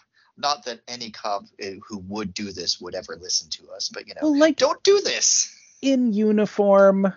Yeah. And like while they're working at a place that you're a customer, just bad on every single level. And then he's in this situation, and he or the partners still have to be heroes and start shooting, because shooting is what makes someone a hero, as shown by other Michael Bay films such as The Rock and Bad Boys. Well, yeah, you never hear of a good guy with it's always a good guy with a gun, not a good guy who's good at talking people down. I don't hear of a lot of good guys with guns lately, to be quite honest. No, but you hear about the myth all the time. Oh yeah, good guys with guns. I hear of the archetype. Yes, but that's what you do to be a hero. You be the good guy with a gun. Meanwhile, outside, the armored car breaks down, and partner cop actually helps get it running. And it's right around here that shit kind of starts hitting the fan. The partner cop notices that Danny and Mel Gibson have got like these big backpacks that seem to be holding baby cop at gunpoint. Well, and like Mel Gibson, dude, is extremely sketchy. Like, he is. He would set off your alarms. He's a mass shooting waiting to happen. He looks like a Proud Boy. He looks like he's in one of those militias. Yeah. Oh yeah, I mean he's so part of the obvious. MAGA squad. Yeah. Although he doesn't look that different from the cops. That's a whole pointedly, other thing. But that's because the cops are the villains, and like this guy is obviously coded as being sucky, like very distinctly. But his similarity to the cops is not unintentional. Oh yeah, like it's right around here that I figured out that the other MAGA squad is cops. It took me so long. The driver guy just charges forward trying to hit partner cop. and crush him in between the freaking car and the truck, which is hilarious because the cop, he wouldn't be able to do that if the cop didn't get the car running. So, another one, cops ruin everything. But in this one, he was trying to help. He's just trying. It's okay. Some people are just trying. Yeah. But like that guy is also bad later. But yeah, and he fucking runs over one of his own dudes. Yeah, and at this point, that guy got destroyed. Yeah. At this point, all I wrote down is, it was a firefight. It's sort of Michael Bay doing Heat. It's Michael Bay's Heat. We just have like a whole bunch, or the North Hollywood shootout, which they directly reference in the movie, I believe.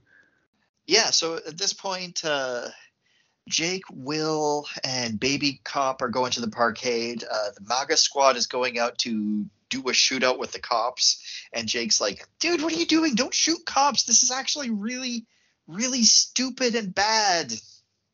But of course, Mel Gibson's not listening to him because Mel Gibson loves to shoot and kill things. Also, the thug named Mel Gibson likes to do that too. Yeah. I'm so clever. And Cam and Scott get the call to drive to where the firefight's happening and like people are getting shot and killed and stuff. And Jake, Will, and Baby Cop are in the parkade. Somehow Gyllenhaal gets distracted for like half a second, and Baby Cop punches him, which makes Will like shoot him immediately twice. This is important because I didn't realize he had gotten shot twice until the second time I saw it, but it comes up later. He shoots him twice, but the cop doesn't die, and Gyllenhaal's like, shit. That's real bad. And Will's like, "Oh man, I'm gonna save you. And Gyllenhaal's like, "Dude, what are you doing? You know what this looks like, man? This is really, really bad. We got to get the fuck out of here. We got to go." Right. So Will, as a veteran, has a lot of combat training, so he's able to, he does have enough training that like he can theoretically save this guy if he were to stay with him. Yes. Yeah, but Gyllenhaal's like, no, we're not doing that. We got to go now or we're fucked. So they actually like exit the parkade, see that there's too many cops outside, and then go back inside. Here we've got the camera just going freaking bonkers while the SWAT team surrounds the building. They get on the roof. They're like all over the place. The camera in this movie is wild. Obviously lots of drone cameras in this, and wow. Yeah. Michael Bay is totally free now. he is totally unconstrained. His camera moves in pure 3D space, and it constantly moves. Like you get all the parallax. It moves in it moves and does shaky cam in like the emotional, heart-wrenching scenes too. You gotta. But yeah, this is filmed like how you would expect a Spider-Man movie to be filmed. Yeah, I feel like Michael Bay and Sam Raimi exist on a very similar timeline. Like both of them are really, really active camera dudes. It's just that like Raimi progressively toned his down over time, whereas I feel like Michael Bay has been encouraged to go wilder and wilder, and this one is like his most freestyle ever. Mm-hmm. Partner Cop finds Baby Cop bleeding out in the parkade. He calls it in so that the ambulance knows where to go. And Will and Jake are arguing about like, okay, we got to shoot our way out. What? Don't tell me this is the plan. Please tell me this is not the plan. I don't have a better plan. I'm sorry. Oh yeah, and then so the ambulance reaches Baby Cop. And another important thing, Partner Cop sets down Baby Cop's gun on the stretcher just before they lift to Baby Cop onto the stretcher. So there is a gun underneath him the whole time. And it takes a really long time to be delivered. Here, the Partner Cop, I guess he goes away. I don't know why. After they get him onto the ambulance, and then Jake and Will hijack the ambulance, punch out like take out Scott like Grand Theft Auto style, punch him out, and drive in. Will puts on the jacket. He's like, yo, move. I'm an ambulance. I got to get to L.A. hospital. I got an officer down here. And Jake's they hiding go in the inside. back. Yeah, the cops, they try to get through the blockade. The cops check the back of the ambulance. They see Cam and Baby Cop, and it's like, look, I got to get him to a hospital. He's going to die. And they're like, all right, let him through. There's a cop in there. Let's just let him go. And they get away. They're clear. Well, like, it's a very tense sequence when they're like all getting in there. Like, he has the gun on both of them, and like he's hidden in the back there. He's sort of introduced himself as a dangerous person with a gun. And there's it's again a moment where the police presence, the police having to stop them and make sure that the person getting out is one of theirs, even at the risk of that person dying, to make them wait and check. That's a specific thing that's mentioned, that she's like, this person is dying and I am in a hurry, and it is one of your own, but like, just on the off chance it isn't one of their own, they're willing to potentially sacrifice them. What if it's one of the robbers? We exactly gotta make sure he dies. Yeah, that's sort of the point. That's basically it. Yeah, very much repeated later, and a very key point. Another like stress point that is specifically caused by the presence of police.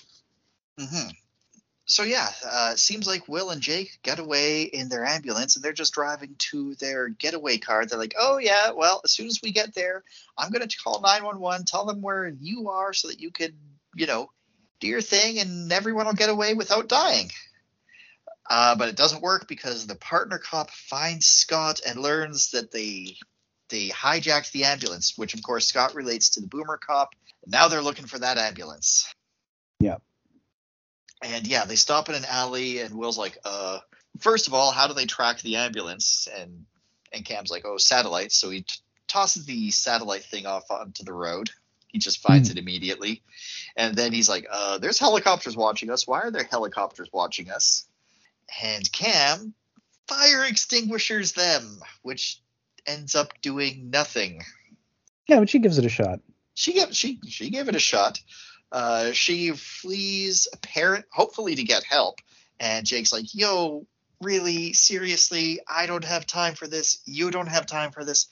Get back in here and save this guy's life so that we don't have murder one in our rap sheet. Right. She's not all that concerned for quite a while in terms of dealing with the cop. She's more concerned with getting away for a significant amount of time, because as she says, it is the job. And she is there to save him, but like, as soon as she's at risk, she is out of there, which is totally understandable. It is, but she comes around quicker than that, because it's around here. She hears the heart machine going beep. And I think, like, in the end, that is what makes her like realize, okay, I can't just leave this cop to die. Yeah. So she does get back in, of course, and decides, she's going to save the cop's life. And Danny's like, man, my sweater was cashmere. You ruined it with your fire extinguisher, even though it's going to be just perfectly fine in the next scene. We cut to our FBI cop, who's in couples therapy with his husband, and is like, all you care about is bad guys. And I swear I've seen this exact same scene in like 5 other movies. Sure. It is kind of like how you have a cop character who's gay in an action movie, or like how you introduce a hero character and like have that be the only reference to their sexuality ever. But hey, we can say that we have a gay character painted in a positive light. Hey, it's more positive than the hairdresser in The Rock. That's true. He is the least dumb of the cops. He is, and he has a personal history with Danny. Of course.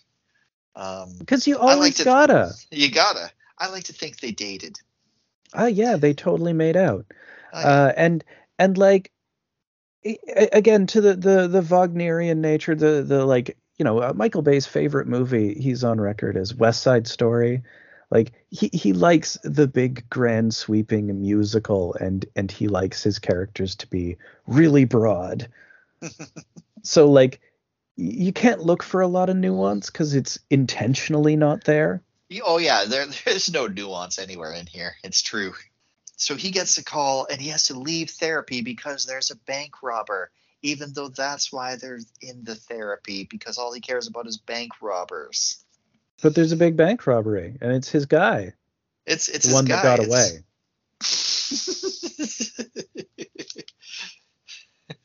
You only care about Danny Sharp. Yeah, he robbed like 38 banks in 2 years or some ridiculous statistic like that. He's Moriarty, and he's never ever killed someone because he is a meticulous planner and he doesn't like to hurt people. And this is in contrast to his father, or their father, who was a notorious, bad. Notorious bad guy. Who is definitely in with the cartels. Yeah. Which kind of coincidentally puts Danny in with the cartels, but we don't know that yet. Yeah. So we've got Boomer Cop, who's all like, okay, well, we need to put everything on lockdown, and he meets the girl, the tech girl. Right, who you thought, who we both recognized as being very similar to Maybe. From Alia Arrested Development. Yeah, but that's... Yeah. But no, it's not her. I don't know who she is. No, she reminds me a lot of her and Ida Turturro as well. But I don't know the name of this actress, but it's not Maybe. Right, yeah. But yeah, she's got like this whole like friggin' monitor set up in the back of this truck. And she's the tech one. She has all the radars and all the satellites, and she tracks everyone. And she's the guy in the chair. Yeah. Guy in the chair. Yeah, so there's more chasing. Cops chase the ambulance through an empty lot.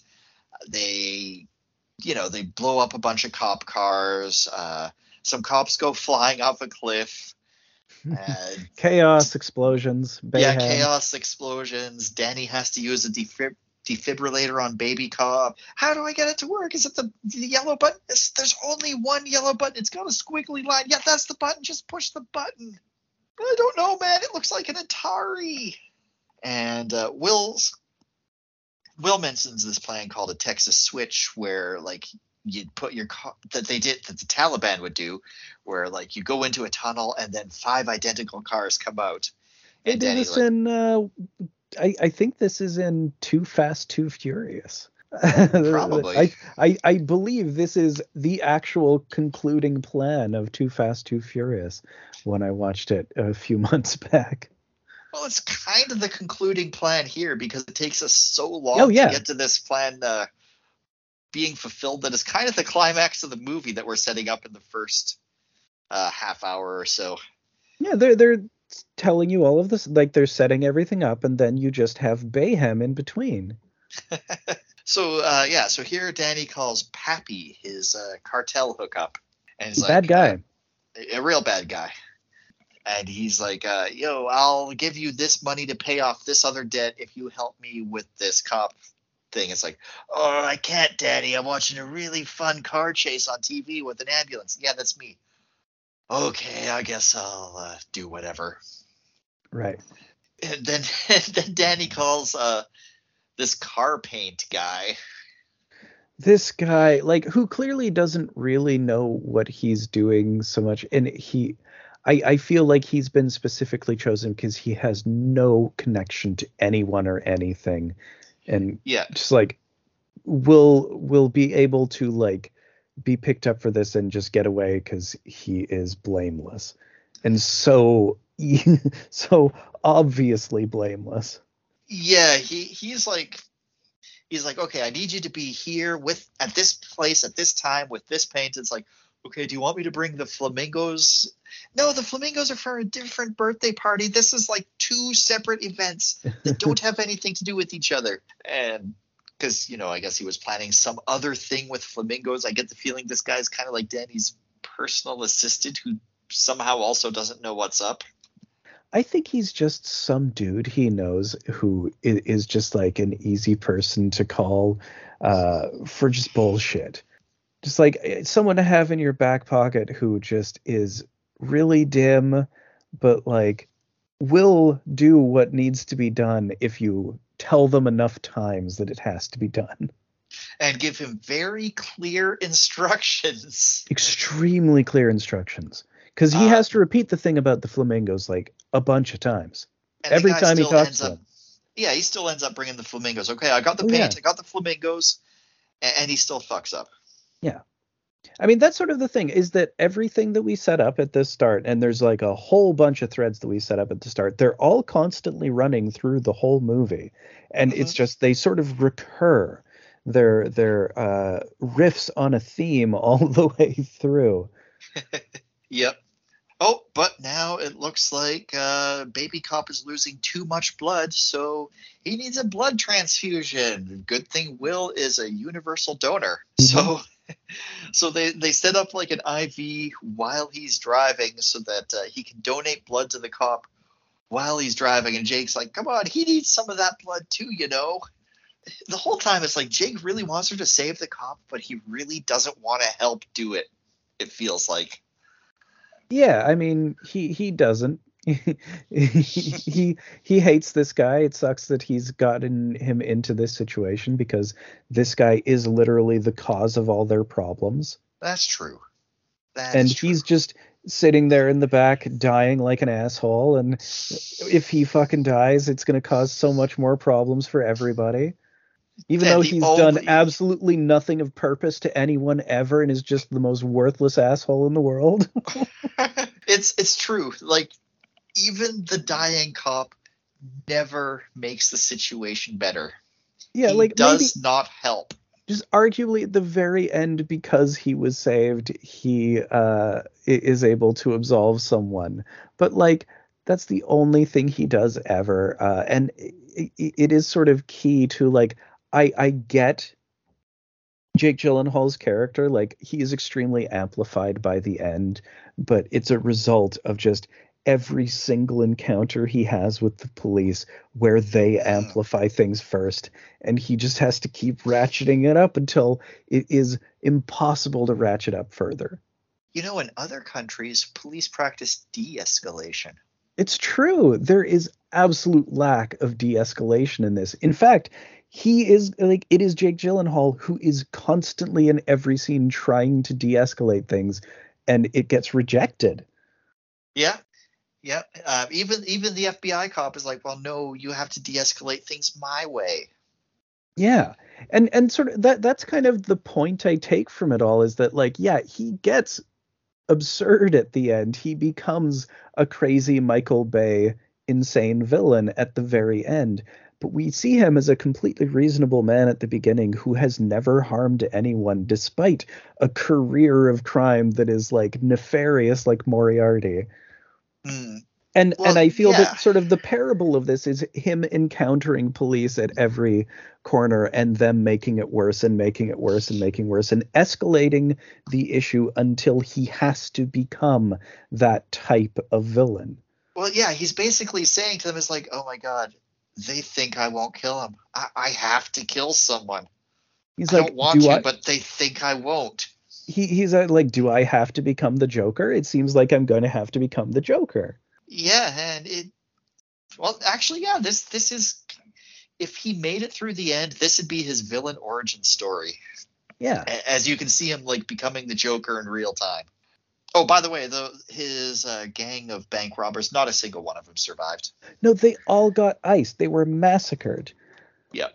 So the cop squad is chasing after the ambulance. Partner cop steals a cop car because he's like, I'm going to go get my partner. He's mine, and I'm loyal to him, and he's just a rookie, and this is all my fault because I made him go and ask out that girl. So I have a personal stake in this. And if this were another Michael Bay movie, I'd be the hero. So I gotta break the law and be and steal the like lead guy's dog, as it turns out. Yeah, although this is the by accident. by accident, but this is the only time the lead guy de-escalates is because his dog is in the crossfire. That's right. Fuck anyone else, but do not touch the dog. Very much fuck anyone else. Yeah. Very much fuck anyone else. He says he doesn't want to fuck anyone else, but he doesn't really care. No, he truly doesn't. He is a money focused individual because like he is here for securities. He is like there to get the bank's money back first and foremost. Yeah. The boomer cop. Sorry, go ahead. I would liken him to and most of the police in this to be like the bank security guys from last week's Sartana. They're the security crew. They're the hordes in uniform. My god, they totally are. They got the miniguns. They got tons of ammunition. They're like heavily prepared. Be our client. Yeah, be our client. We have the best murderers in the West.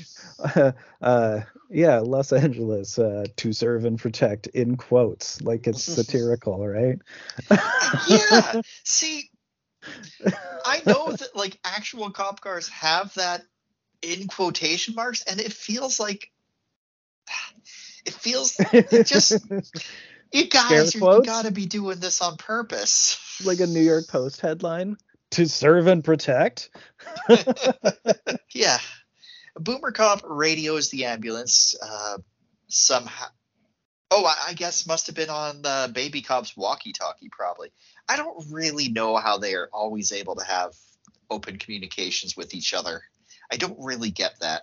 Well, they keep finding different ways because I think at first they're just able to contact them through the ambulance and then they turn that off. Oh, yeah, like they break radio. It. And then they manage to get through like on a walkie-talkie, and then eventually they get rid of that as well. They get them on their own phone eventually. Yeah. But yeah, Boomer Cop is like, hey, you got to stop. And, just trying to talk him down, but not really. And Gyllenhaal's like, we don't stop. And then just click. And Boomer Cop's like, well, neither do we.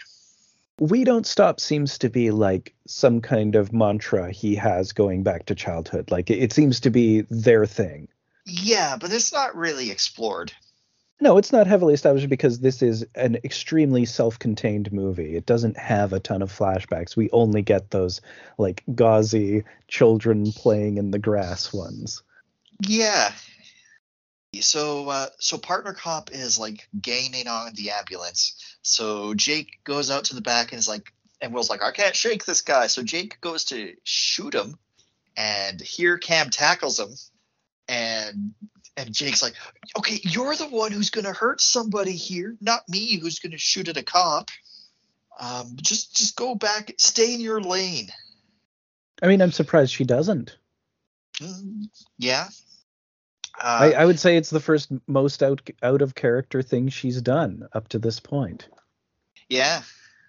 So the shot like spooks doesn't spook Partner Cop, but it does get the dog to wake up. And Partner Cop's like on the radio, like, yo, what's this fucking dog doing here? And Boomer Cop's like, what? My dog? You brought my dog on a police chase? That's it. All right, call everything off. Hey, Danny, we're going to negotiate now because my dog is in the crossfire. Never mind all the other shit, but we're going to give you some space and act like this is all part of my plan. So here's where the FBI guy meets the Boomer Cop and explains the backstory about how we used to be friends in the same criminology class. And Boomer's like, what, do they bring in criminals for you to study? And it's like, no, their dad sent him to the class to like get a feel for how we think. Oh, that's actually kind of smart and serious. Yeah, well, it's like the thing in The Wire where you see Stringer Bell going to all of those business courses. Yeah, motherfucker, you taking minutes for our secret criminal organization meeting? Oh, that's a great bit. Great character, great show.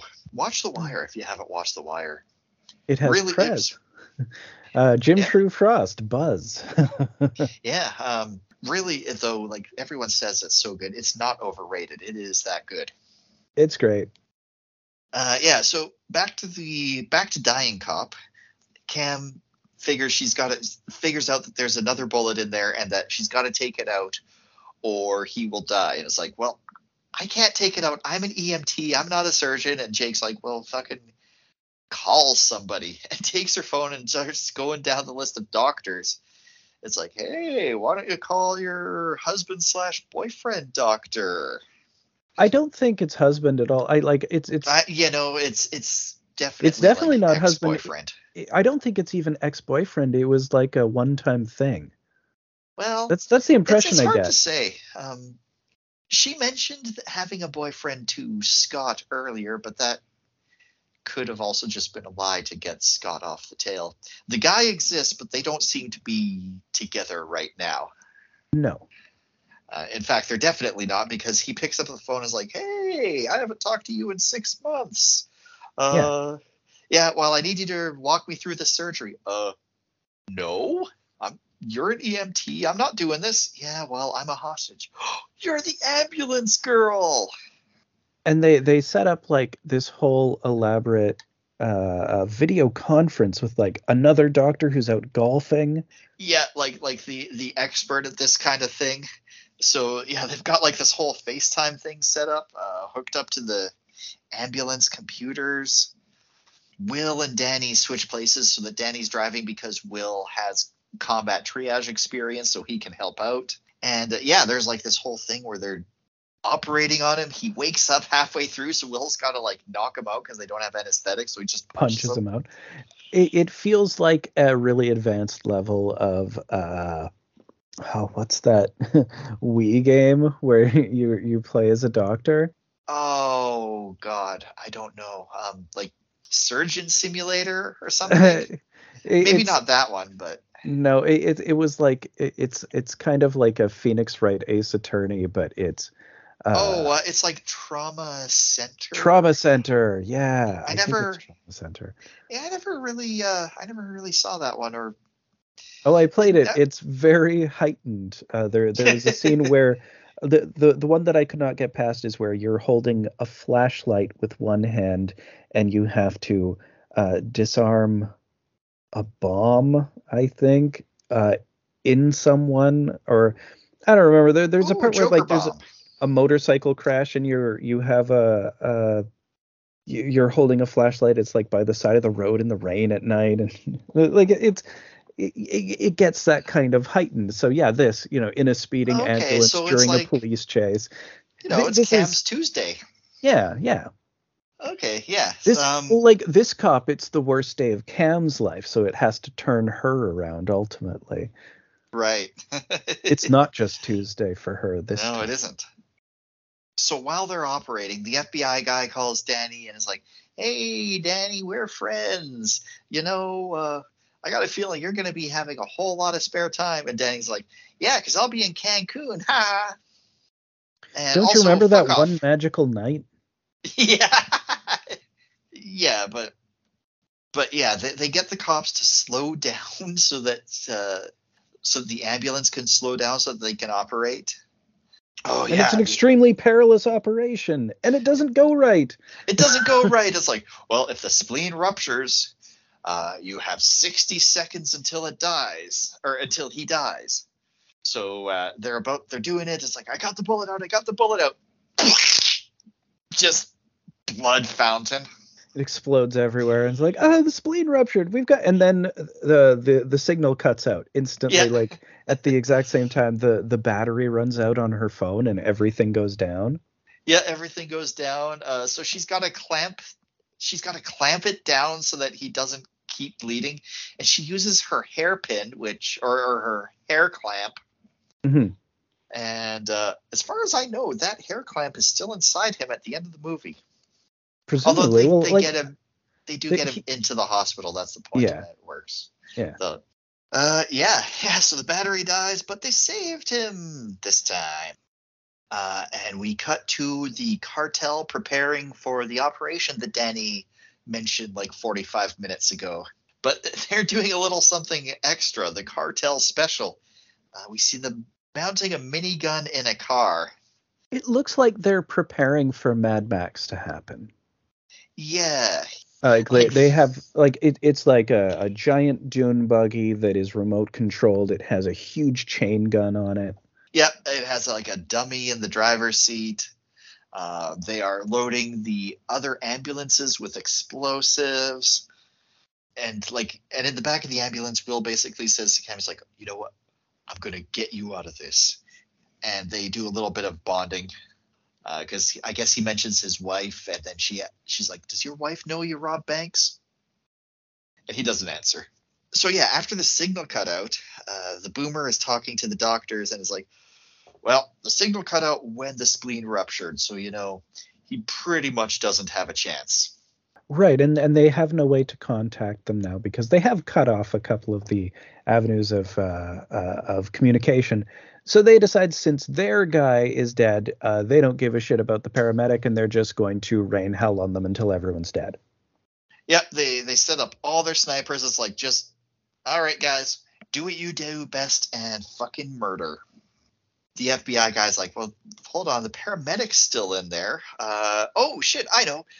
What's baby cop's phone number? So he calls her on the baby cop's phone and is like, all right, don't move, don't do anything, just hide under the stretcher because snipers are going to light the ambulance up. And she's all like, well, yo, what about the cop? What do you mean, what about the cop? Is he still alive? Yeah, he's still alive. And it's like, oh shit, everybody don't shoot. But of course the cops want to shoot. He's like, well, we set this thing in motion already. Yeah, we can't just we already deployed the snipers. We can't just not shoot. We couldn't possibly just de-escalate the situation. Yeah, so Cam actually goes up to the front and warns Will and Danny about the snipers. Just at the right moment. Just at the right last moment. second. Yeah, so they avoid getting shot. And then Danny gets in touch with the boomer cop on another radio that they have. And he's like, you guys, you don't think I'll do this? You actually don't think I'll shoot? Do I have to prove to you that I'll shoot? Because, it seems like you're not taking me seriously. I thought you were supposed to save lives. You guys really suck at this. And he's correct. And he is correct. So, basically, the FBI guy is, talking to Will. He's like, all right, Will, there's a way you could do this. You can get out of this at least. You can walk away. And Danny's like, no, dude, you took a hostage. It's 30 years. 30 years, Will. Shut up, Danny. And they're, going back and forth and having, this big fight. And eventually, Danny convinces Will to stay on Team Danny. It's a real sibling fight. I think that's one of the things that I really love about this movie is that they do have kind of a good brother chemistry between them. They do. They really do. To the end when it felt like they were when it feels like they're going to go separate ways at the end and then don't, it's believable. Mm-hmm. In fact, that's one of the things I really like is how they do that at the end. But yeah. But yeah, so meanwhile, Cam is texting the FBI guys to let him know where they're going, to the underpass of whatever. And the FBI guy's like, okay, well, you got to work Will. You got to get him over to. Basically says he's the weakest link. He's not going to kill anyone. Danny might, but he won't. So you got to work him. So she's talking to him in the front, attaching another blood transfusion-y thing. And Will's wife calls. And Will's hey, honey. To his point, the FBI guy, he's completely wrong and backwards about all of it in that, he needs to talk to them about, stepping back and not killing everyone constantly. Whereas, Jake Gyllenhaal and their group, they are actively trying to get out of a situation without hurting anyone, and constantly being forced to prove that if they have to, they will.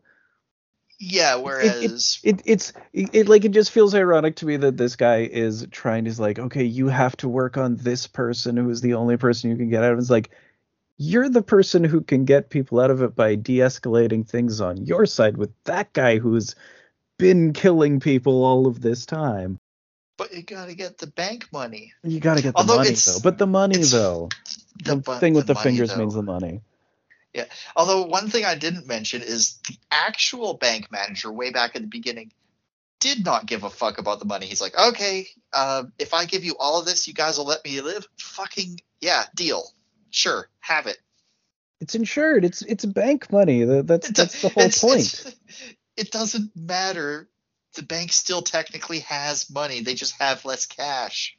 Yeah. And that's I think also really key is that this whole thing is money, and then like everything with the police is causing the violence and destruction. And it's like, yes, the stealing of money was immoral, but is the response proportionate in any way? Oh, no, not at all. Yeah. And it is the response that causes things to get worse and causes further reprisals and responses. Yeah, and they're not done doing that either. Of course not. It's a Michael Bay movie. It is the most maximal thing. Yeah, so Will's wife calls, and Will's like, hey, baby, guess what? I got the job, but I'm driving right now. Let me see my kid. Yeah, you're a kid. I love you, baby. I love you. You're gonna get your surgery, the insurance. Oh man, everything's gonna be great. Just don't watch the news, okay? Yeah, things are going totally perfect. Don't worry. I don't know what game he's trying to play with her in terms of trying to fool her. I really don't know how he's ever going to make her like. At what point does he tell her? Because at some point she has to find out. Well, yeah, they're gonna have to leave the country. What is his end game here? It's like, all right, baby, I just got $16 million from my forklift job, and we have to leave the country for my forklift job. Like there's no realistic end game to his trying to deceive her on this. It's well, I don't know. I think he just hasn't had time to come up with one, because let's not forget, he never intended to go on this job. Right. This movie does kind of feel like it occurs almost in real time or expanded time. Like it takes place over the course of 2 hours. It does feel that way, because literally the entire movie is the ambulance chase. The whole thing. Like more so even than Stingray. Yeah, and it is dynamic. Yeah. So, we got a scene of the paint guy meeting the cartel guys, and he's like, "Hey man, I don't like this. It's like Grand Theft Auto up in here, man. I don't get it. I'm really got bad vibes here, man." It's really like GTA because he is acting as a pay and spray. And he is every bit as good at it as the guy from Stingray is. It's very similar. There is kind of a little echo of it there. Actually, he's worse because the Stingray guy used the color that was requested. That's true. This guy just chose a different one. I didn't have blue. They both wanted blue. Yeah. This is a remake of Stingray. I can see Michael Bay liking Stingray. I could, I think this needed more, like a little bit more of the Stingray vibe, just like the cops having their radiators blowing in their motor and just going wah wah wah wah. But no, the cops are actual murder machines, and they explode. Yeah. So everything's going good with the cartel guys. So they take a little break to sing terribly. But it's a thing brothers do. They share their AirPods, they sing. You do that. Sailing by Christopher Cross. I don't know the way it goes of the song. I do. The yacht rock classic, the ultimate yacht rock classic. I think this is like one of my favorite moments in the movie. Just this bizarre grace note where Jake Gyllenhaal's like, "Oh my god, I this is driving me crazy. I need to chill out," and he puts on Sailing by Christopher Cross, and like Will automatically knows that it's Sailing, that he's using Calm Down. It's like, hey, is that Sailing? Can I get in on that? And I love that it's like it shows them singing to the music, and then it cuts back to Cam, and she just hears them singing, and it's terrible. Yeah, just Sailing takes me away where I'm going. So here they drive into the L.A. River, and Boomer Cop's like, "Oh, I don't like this. They can't hide from us, but we can't hide from them in here." Well, It's not good when I can't do dirty tactics. Well, let's just scare him with a helicopter and buzz him. I don't know. I got to do something stupid. He's got to keep doing things that are annoying and make things worse. That is his whole purpose in the movie, is to constantly escalate the situation and make things worse than they are. Oh, and to also do the typical, oh yeah, I hate young FBI cop guy thing. Right, which the FBI cop calls him out on, like, from the very beginning. Like, can we just not do the whole I'm a young, inexperienced cop and you fought in Vietnam thing? Because, like, we don't need that dynamic here. Vietnam, how old do you think I am? It's like 45. I don't fucking know, man. This is old. Old. Danny steps out of the ambulance, and when the helicopters come to buzz him, he starts shooting. So then he gets back in and they're driving down, and Danny's like hanging out the window shooting at the copters. And then they finally get to the spot in the underpass where the cartel's setting up their shit. And he tells the paint guy, like, hey, you've got 45 seconds to paint this. And it's like, man, the Stingray guy had 20 minutes and that was the best he could do. I mean, this guy at least does seem to be a professional at it, and he is able to say, like, well, I mean, to do this properly, it's going to take this length of time. It's going to take 5 hours. Yeah, and it's like, I don't have that time. We don't need it done properly. We just need it done. And it's like, neon green? What the hell? I told you blue. That's all I had. But is he a professional? He's painting over the windshield. He's panicking.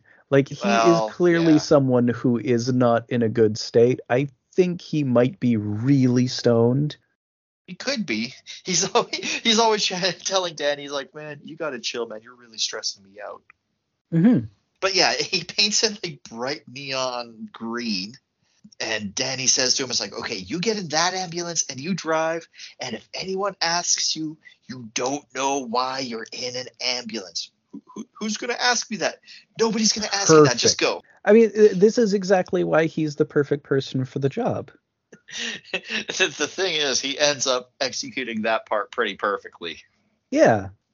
Because he gets caught immediately by the cops. And he's like, man, I don't know, man. I just called an ambulance and I took my medicine. The next thing I know, I'm driving. I don't know, man. I don't know why I'm here. I don't know how this happened. I was in a state. And it's like, shit, that's some dedication for someone who doesn't even know what the hell he's supposed to be doing. Yeah, I mean, like, I don't think it is an acting performance in terms of, like, obviously in the context of the movie it is, but like, he is just someone who is not super mentally well and is definitely doing a lot of drugs, and he is just like dealing with the situation as it happens.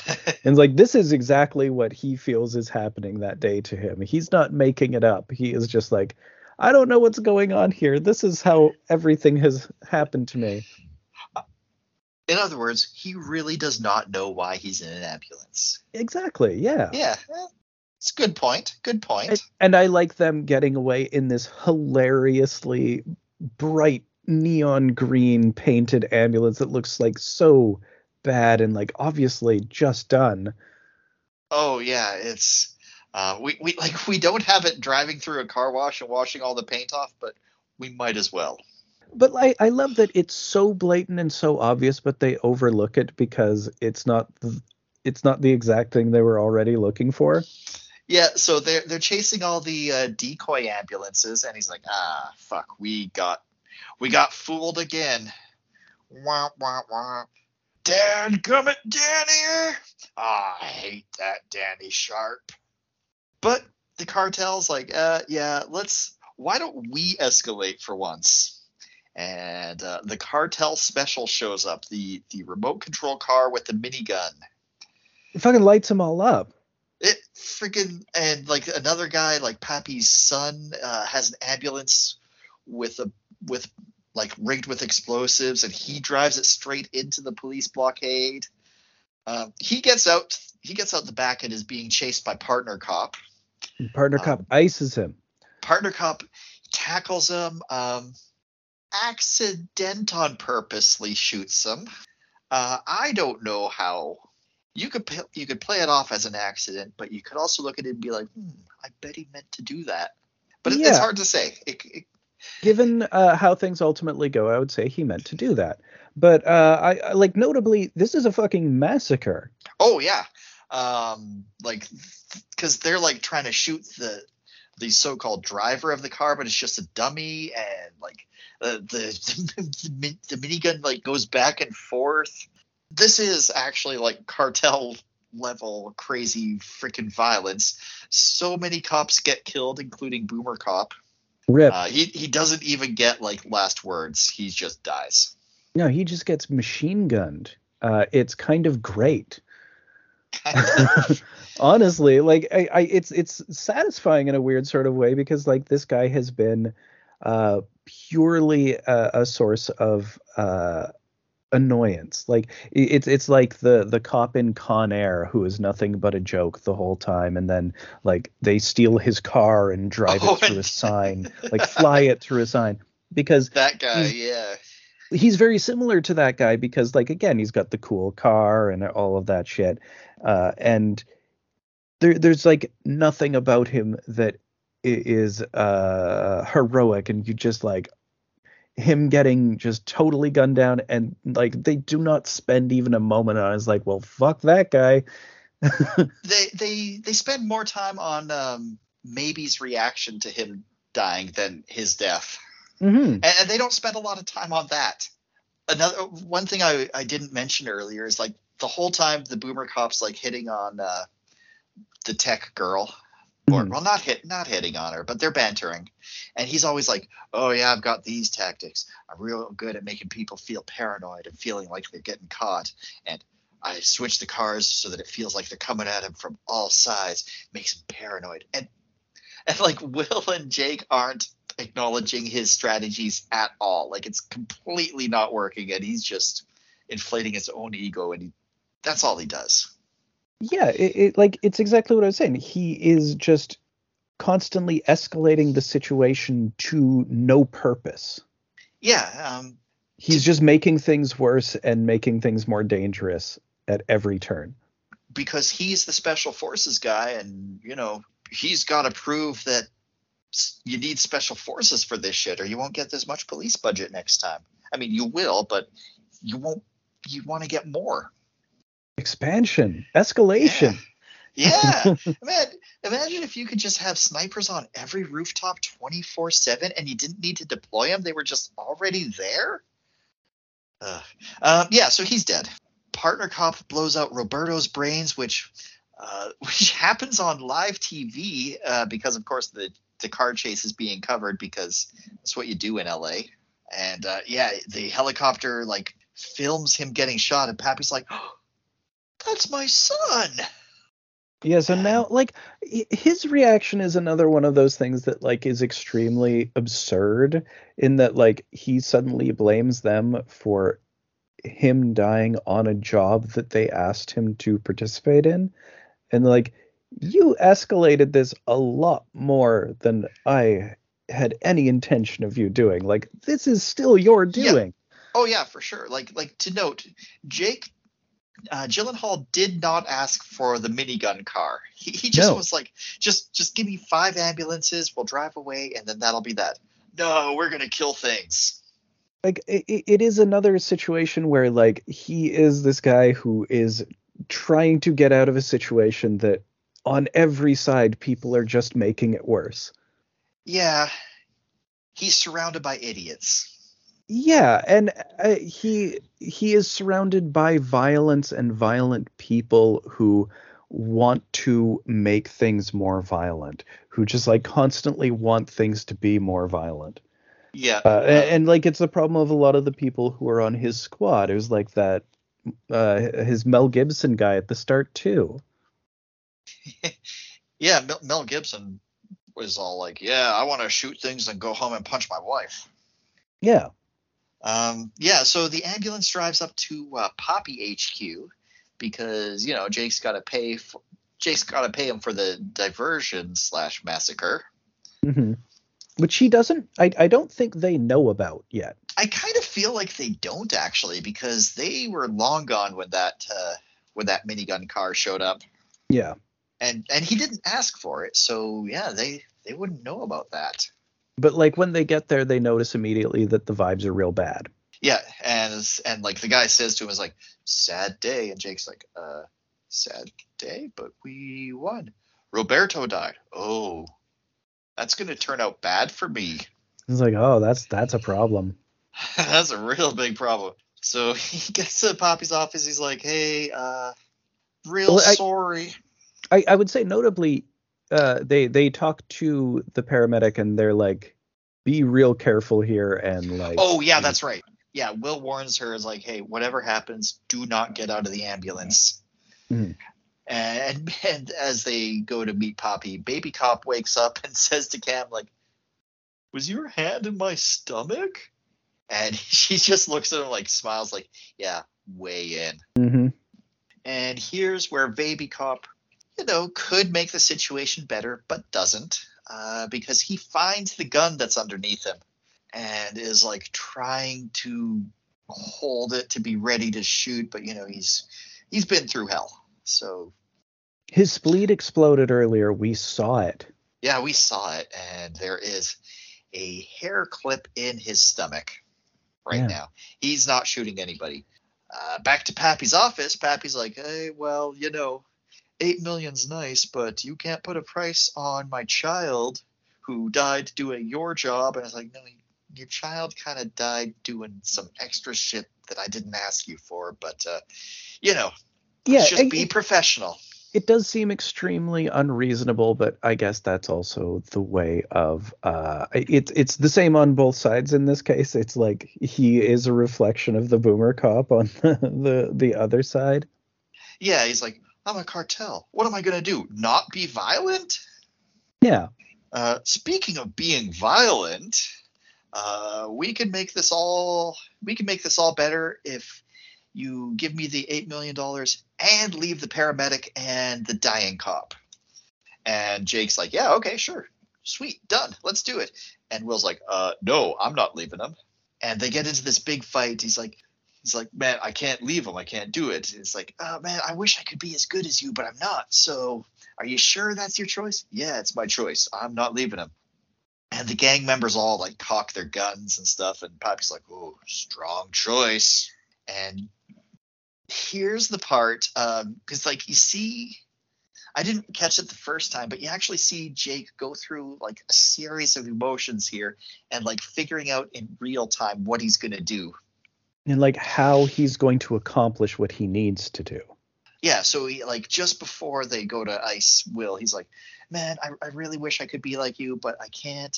Some days I just wish we could be together, but you want to go, I want to go left and you want to go right, but just this once, go left, go left, go left. And then Will like gets the signal and then he goes left and then they freaking use their guns and massacre the gang. Well, they both do. They each do a pan. Yeah. And like gun down everyone in the semicircle to either side of them. Mm-hmm. A very Bad Boys kind of move. Yeah, a very Michael Bay move. Mm-hmm. And then Danny says to him, "It's like fake brother," because at some point Poppy called him. It's like, "Oh, don't worry about your fake brother." Danny's like, "He's my real brother." Bam, bam. Mm-hmm. So now they've knocked over a cartel. They're really, really, really on the run too. Yep. But, the solution is if you just kill every single person in that cartel, you'll be fine. Right? I mean, they did kill the head of the cartel. I don't know. I don't know. I don't feel like he's the head of the cartel. I feel like there's someone above him and then someone above that guy. And I think it's just going to get worse. Well, they're planning on leaving the country anyways. True. That's the whole point of this. Oh, yes. So they go back to the ambulance, and Cam shoots Will without seeing who it is. And she's like, oh, my God, I thought you were just some gang member. So, yeah, she pulls Will back into the back of the ambulance, and Jake's like, who shot him? Then she's like, I don't know.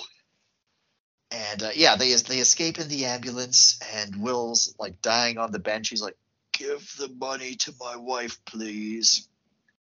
and he like puts some of it is put into one of the crash bags for the ambulance. Yeah, yeah. One of the big bundles of bills is kind of like stuffed in there for later. So now, finally, Jake is actually driving to the hospital because now it's his brother who's dying. Meanwhile, the FBI guy is like, come on, all right, cops, pull back, pull back. Why aren't the cops pulling back? And the girl's like, well, because they're not going to listen to you because a whole bunch of cops died and they have to escalate things in his honor. Yeah. Honor him the only way you know how, by making things worse. They got to honor him the only way he knew how. The only way he knew how. They do drive to the hospital. SWAT surrounds the ambulance. And Danny does this whole thing. He's like, yeah, I'm going to shoot the girl. The snipers are all there. It's this whole tense thing. And Danny finds the cop gun and is like, hey, this is what shot Will. And he like looks at the cop and is like, you shot Will, didn't you? Didn't you? And Cam's like, no, I did it. Bullshit, you didn't do it. It was the cop guy did it, who's barely alive. He did it. And then he just looks at her. He's like, you were both supposed to be dead. And here, he's just broken now. He's got nothing, no way he's getting out of it, and he knows that. Yeah, he has been forced into a completely unwinnable situation, and the only way he can respond is violence because he has been forced there by violence. Yeah, he holds the gun on Cam. Everyone is pointing the guns at him, and he's like, my brother's in there, man. My brother is a good man. My brother's a good man, and we got to save my brother. He's a good man. And he's like, but I'm not.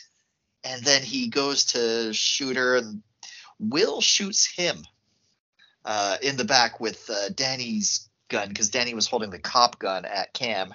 Mm-hmm. And then all hell kind of breaks loose. All the cops go in. They take Will. They take Danny. They've just got him lying on the floor. Cam walks away. Well, I would say not lying on the floor. I would say very pointedly they are lying face down, cuffed on concrete, hot asphalt. And I would say that is extremely pointed and very specifically referring to a lot of incidences in the past 4 years or 6 years or 10 years, 20 years, 30 years. When did Do the Right Thing come out? That's 89. 80 something, yeah. Yeah, so I think that's extremely pointed and an important thing to make, because then you also see a whole lot of cops standing around watching them dying and not bothering to even try to find any care for them. Yeah, they're just like it's a reflection of a system that is punitive rather than rehabilitative. Partner cop even says to Cam, like, yo, we'll get to them. Don't worry, we'll bring them into the hospital when we feel like it, basically. And Cam's like, fuck this, I got a job to do. So she basically helps Will to Cam does, that is, helps Will to the hospital, where he gets into a room and gets cared for. Danny dies. Yeah. All the cops are watching. Not a single cop is helping. Not a single one of them is helping with anything. Not ever. They're just sitting there. Well, with their guns. I think this is what again, it's a Michael Bay doing a sledgehammer of a point, but like the cops escalated things through the whole purpose or through the whole trajectory of the film. They never allowed things to cool off at any point. There was never a point where they did anything good. And then except at the for end, when the dog was in the crossfire, they backed off a little bit. Yeah, I guess. And for selfish reasons. And yes, for selfish reasons. Well, to save a dog. Dog's innocent. His owner's bad. To save his big ridiculous dog. Yeah. But like, and here at the end, they're just like pointedly refusing to help in a situation that they created. Yes. Help things? No, we shoot things. We're holding guns, not help sticks. Cam gives the money to the wife. Will is recovering in a hospital room. And so is Baby Cop. And the FBI guy is like, who shot you? And he's got a picture of Danny and Will. And the cop points at Will, is like, that guy saved my life. And then Cam learns a valuable lesson and goes to check on the little girl with the spike in her chest from the beginning. You know, when he was pointing at him, I thought it was going to be that dark of a fucking ending. And it's like, it was him. That it was like such a strong ACAB movie at that point that it was like, even this guy, even after he saved his life, was like, yep, this is the guy who shot me. Fuck him. I'm going to be honest. I thought so too. Yeah, it was where I thought it was going to go. And he points at it and was like, wow, they're going here. But he is the one who's like, he saved my life. Yeah, and then Cam learns to care about other people, and then does a heroic walk away from the hospital. Yeah, because she is the real hero as a first responder. She is the hero. Like, yeah, she is the. She's obviously, yeah, she is obviously the most heroic person in this movie by far. Yeah, everyone else they've got their reasons, but well, some do, some don't. But they're all varying degrees of gray, except for her. Yeah. Her biggest mark against her is she doesn't check up on them after she drops them off to the hospital. That's like the only thing bad about her, and she's a little mean to Scott, but he's kind of a dick. Right, and I think Scott sucks, but like he's like JD on Scrubs, but like I love that the ultimate like arcs of this movie is that like she is a hero because she does her job and she does it well and does not let emotions get in the way of it, and the police are the villains because their job is to obstruct and escalate, and they do nothing to help people. To serve and protect, more like to obstruct and escalate. Am I right? I mean, those do seem to be like the central theses of the movie. That like, yeah, paramedic good and cop bad. It's very simple, but like it's a Michael Bay trajectory thing, you know? Oh yeah, I mean, grand and epic. Well, it's character growth for Michael Bay too, because he has worshipped the cop in his movies before. Absolutely. And yeah, I think it's really well executed. I think in terms of the action and just how much is going on, it's completely coherent. Like, yes, I understand what's happening. I totally get what's going on. I cannot say the same for like the first two Transformers movies where it just gave me a headache. Oh, God. Well, there's like entire storylines of that could just be dropped. There's like this whole hacker thing that doesn't matter. I hate I only ever saw the first two of those because the second one was like one of the worst movies I'd ever seen, and I did not like the first one to begin with. And so it's been a really long time since I've seen a Michael Bay movie, and this was extremely refreshing.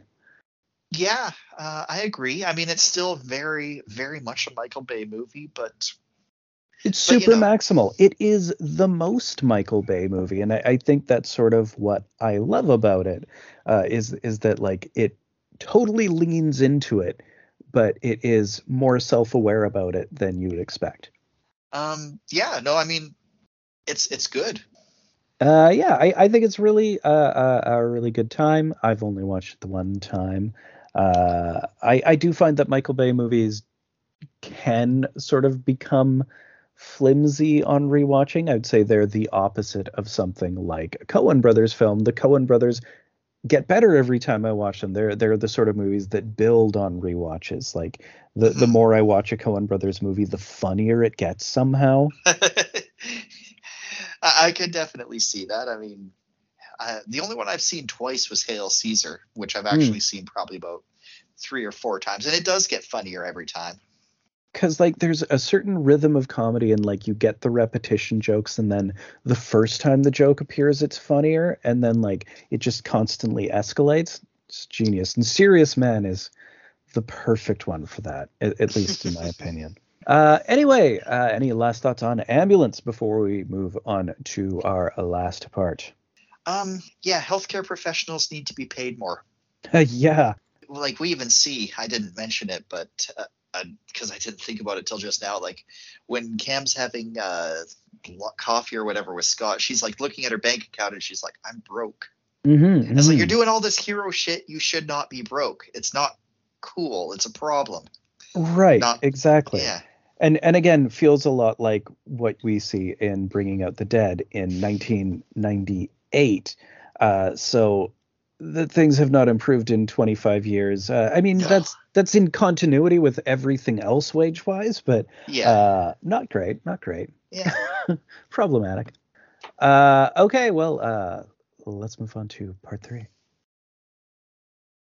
And we're back for part 3, where we're talking about other movies we've watched in the past week and decide what to watch next week. So, for starters, we got together on the weekend and we watched The Legend of the Stardust Brothers. Oh yes, that was on our list Couple as weeks one of the ago. potential picks. A couple weeks ago, we ended up picking Exterminating Angel instead, which I think made for a much better episode than this would have. But it was fun. I think it's a really fun movie. I really like the songs. I think they're super catchy. Like they're still kind of stuck in my head. It's very similar to the Apple, but it does have its own identity to it. It's got a very anime flavor, I think, or a very manga flavor to it. It's got kind of absurdist characters like those guards and the fan club president and her malleability, how she can turn into a ball. Oh yeah, and how the record producer is basically just the bad guy from Evangelion. Until he turns out to be the good guy. It's sort of, maybe, kind of. So, He's kind of also the devil in Faust and a record label exec, which, but he's Mr. Boogaloo. he's Mr. basically that Boogaloo. exact same character who might arguably have good motivations, but not necessarily good deeds. Mr. Boogaloo. One of my favorite characters ever. One of my favorite Halloween costumes I did ever. Ooh. So yeah, we have 7 picks this week. All right. First up, we got Nightmare on Elm Street Part 2, Freddy's Revenge. Oh, is this the gay one? This is the gay one, the heat wave one.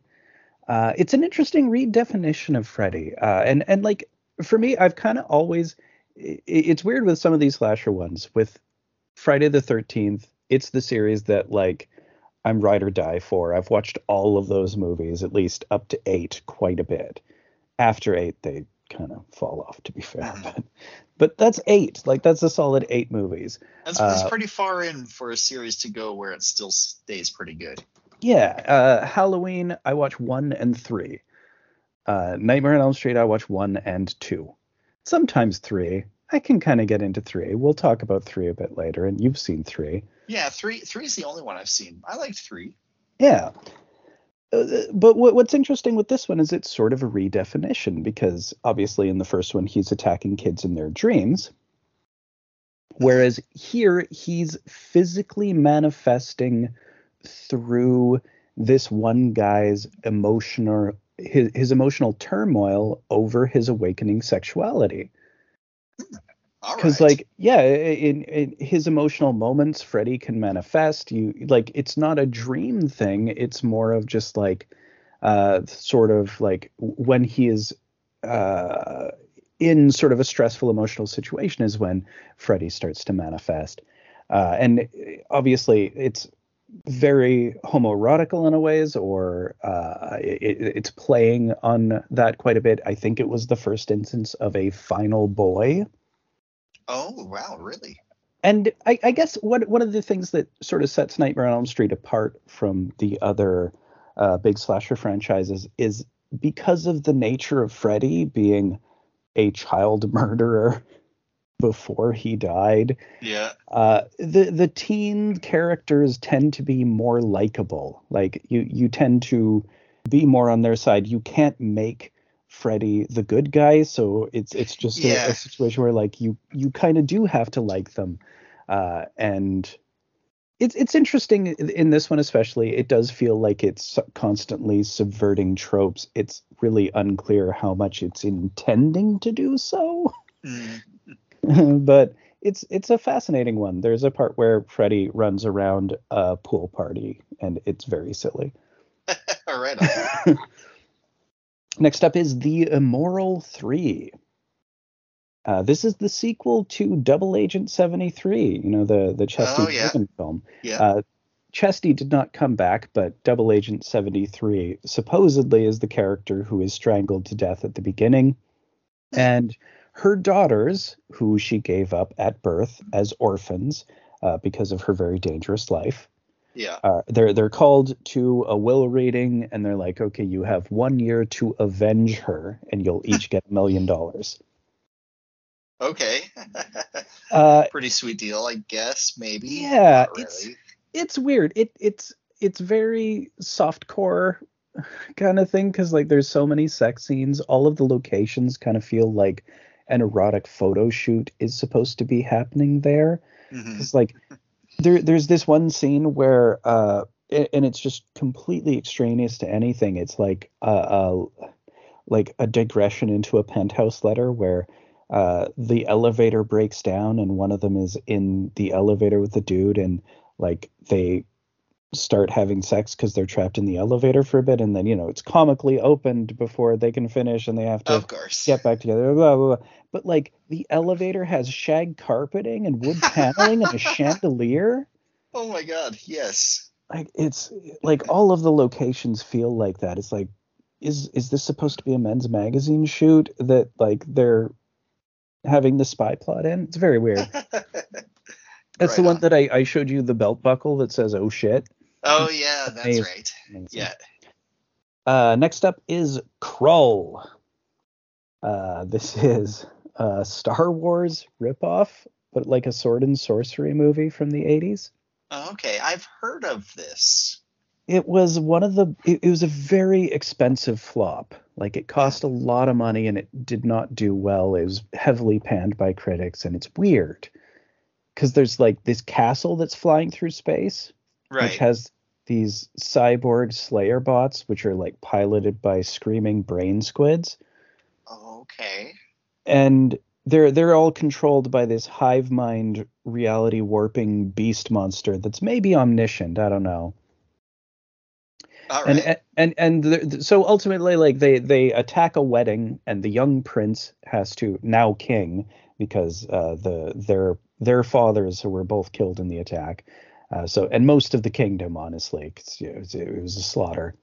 So he has to rescue his new princess or queen. So he has to get the power of the glaive. Uh, this this whatchamacallit, this kind of spinny boomerang thing that does magical stuff. He collects a bunch of minions. There's a Cyclops who knows when he's going to die, so he's really dour.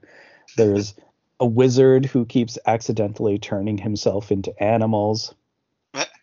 It was like this super expensive flop. It like the sets are incredible. The effects are extremely variable. The acting is variable. It's totally incoherent, like so much lore. And it's just shot in a way that constantly looks totally fake. It's so weird. Hmm. Next up is Without Warning. This is a low budget monster invade or low budget alien invasion flick. Okay. Jack Palance is basically our Arnold Schwarzenegger in this quasi. It's very much a precursor to Predator. You've got this alien hunter who's got some super weapons and is just hunting people down in the woods around this small town. Right. Starting with Cameron Mitchell, it's mostly some older character actors. You got Martin Landau as this really unstable Vietnam vet. Jack Palance is this other big game hunter, and he's out to catch this big-headed alien. And the alien's thing is it has flying jellyfish that it throws as discs, and it sticks to people, and they have like razor-sharp teeth that they eat away at people with. Oh no. Pretty like jellyfish face huggers. Exactly. Yeah. Yeah. A lot of fun. All very slow moving. Like it takes a really long time to get going, but it's a solid payoff. Okay. Cool. Next up is The Oregonian. This is So this, I'm just looking at the poster. This just looks like it's got a half melted Kermit the Frog standing in a pool of blood.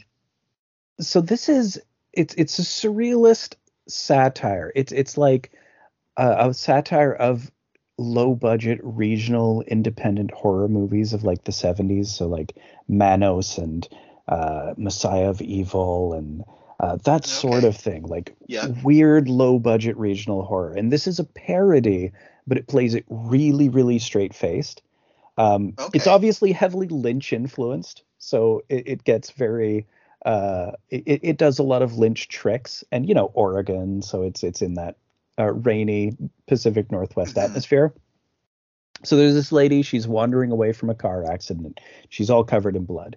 She like steps out and she sees that there are two people who it looks like a picnicking father and son have been hit and are horribly maimed in front of the car. And she's stumbling around looking for help, and she just keeps finding these completely unhelpful weirdos. So there's like a creepy old lady in a red shawl who just cackles and like makes weird faces and Right. starts following her around and appearing If out from you behind should couches. die before you wake. Well, she doesn't talk though. She's Oh. Deadite-esque, except she never speaks. She just teleports. She'll like jump out from behind a couch and when later on stuff like that. There's a creepy masturbating guy in a furry frog costume. Okay. Common Hence, I scene guess there. that must be the guy on the cover. Yeah. There's a really there's a dude who has been drinking too much gasoline and is very sick who's driving around in a van. Uh, Any gasoline is too much gasoline to drink, but all right. yeah, he's drinking a lot. Uh, Okay. and there's a scene where he is peeing and it doesn't you see how much it's not going well for him. And Oh it just God. goes on forever, and it's kind of like this insane like I'll sort of spoil it so like if you're worried about spoilers, crawl forward, but like he's peeing and it's sort of clear and it goes to really yellow and then it's red and then it's black and then he just Oh. falls over Oh. and Okay. like and then like it goes on for like a solid minute or something and then and she is like waiting in the van and she's been watching this and she's like she gets into the driver's seat and she's like just about to start it up and he just like pops up beside the window and is like, I'm all right. I guess I just had too much breakfast. All right. Okay. It's very strange. It's very silly. Like it's quite absurdist, but it doesn't play its hand to be as absurd very often. It's like just once in a while it'll have a button like that where it's like, oh, I get it. Cool. Right on. Next up is The Female Executioner. It's basically a French version of Death Wish, much like last week or the week before, The Outsider with Jean-Paul Belmondo. This time Oh it's yeah. also a woman, and it's about pornographers, or this one pornographer. No, Porn, not porn. Vice Squad, BDSM. I think it's non-consensual BDSM porn. Oh, okay. They abduct Okay. people and do torture porn, I guess. Well, that's not cool. It's unclear. Ultimately, they are definitely doing abductions, and like the main lady is just like extremely bad. It kind of feels like it starts Death Wish series, like it's the first movie in the series, but it feels like Death Wish 5 in terms of how absurd it is and just sleazy and ridiculous and over the top. Okay. Cool. And last up is Nightmare on Elm Street 3: Dream Warriors, which you have, of course, seen before, but we Hmm. have talked about it. Uh, it does feel like the real start to the franchise as people know it. Like, this is the Freddy that people recognize, and he's not really this Freddy in the first two. He's more of a frightening figure who is just a nightmare beast, whereas here he starts having one-liners. Mostly just him calling people bitch and Bitch. transforming into things. Yeah. And like it does have the hallmarks of the series. It's really character focused. That you get to know all of the characters and you do kind of empathize with them. They're not annoying people that you want to die. Hmm. I guess They my sorry, go ahead. yeah, I remember they all get superpowers, and one kid's superpower is he gets to have sex with the nurse. That's the superpower he chose. Yeah, and that one guy gets to be a D&D wizard. It's very silly in a way. Like there's this very kiddie energy to it, despite how gruesome it is. And I guess the thing about it that has always kind of not sat well with me is that there are all these abused and institutionalized kids, and it does kind of make it a little less fun. Yeah, that uh, is something that upset me the first time watching it. It's like, huh, what a crazy fun way to die. Oh, for this mentally challenged child to die. That's not so fun. yeah, it's kind of unfair, and like it does feel a little meaner than the other series in that respect, despite, and maybe even because of how Freddy's one-liners sort of take over the narrative and how gruesome all of the deaths are, and personalized. They're all very personal and all kind of like acting on their own worst fears and stuff. So yeah, I Mm. don't know. There's an extra layer of nastiness to Freddy that has always made it kind of my uh lower choice. Although I think as a series, the movies are better made than most of the Halloween ones after the first three. Well, yeah, I mean, well, those movies aren't very well made. They're a mess. The Halloween series is the roughest of them all for me. But to be fair, I didn't grow up with those, and I did grow up with Friday and Nightmare. Like I watched Okay. all of those movies when I was a kid. Right on. So that's the Um, seven. What do you figure? well, let's just go with the Oregonian. I want to see what that's all about. All right. Oregonian is totally rad. Very interesting movie. Plot question mark. So we've got only three editions. First up, from the Doris Wishman set, we've got keyholes are for peeping. This Oh, is- yeah, okay. I wonder what this is going to be about. there's this guy who's a wannabe marriage counselor, and he's like going around counseling all his neighbors. And there's a maintenance man in the apartment building, and he's just peeping on everything. Hmm, It's a all nudie right. cutie, which is what they would do before sex in movies was allowed. So you just have like nudity in silly situations. All right. Next up is Two Undercover Angels. This is a Jess Franco film. I don't think you've seen any Jess Franco. I've watched a ton of it. It comes up a The lot name because has come up. Yeah. yeah. Hazy sex nightmare is usually the words I would put together with him. This is one of his really early movies about two secret agents called the Red Lips. These two lady secret agents, and they're out to take out the evil Klaus Thriller, who's a supervillain pop artist, and he has a werewolf sidekick. They're suspected in a bunch of murders, and the Red Lips have to take them out.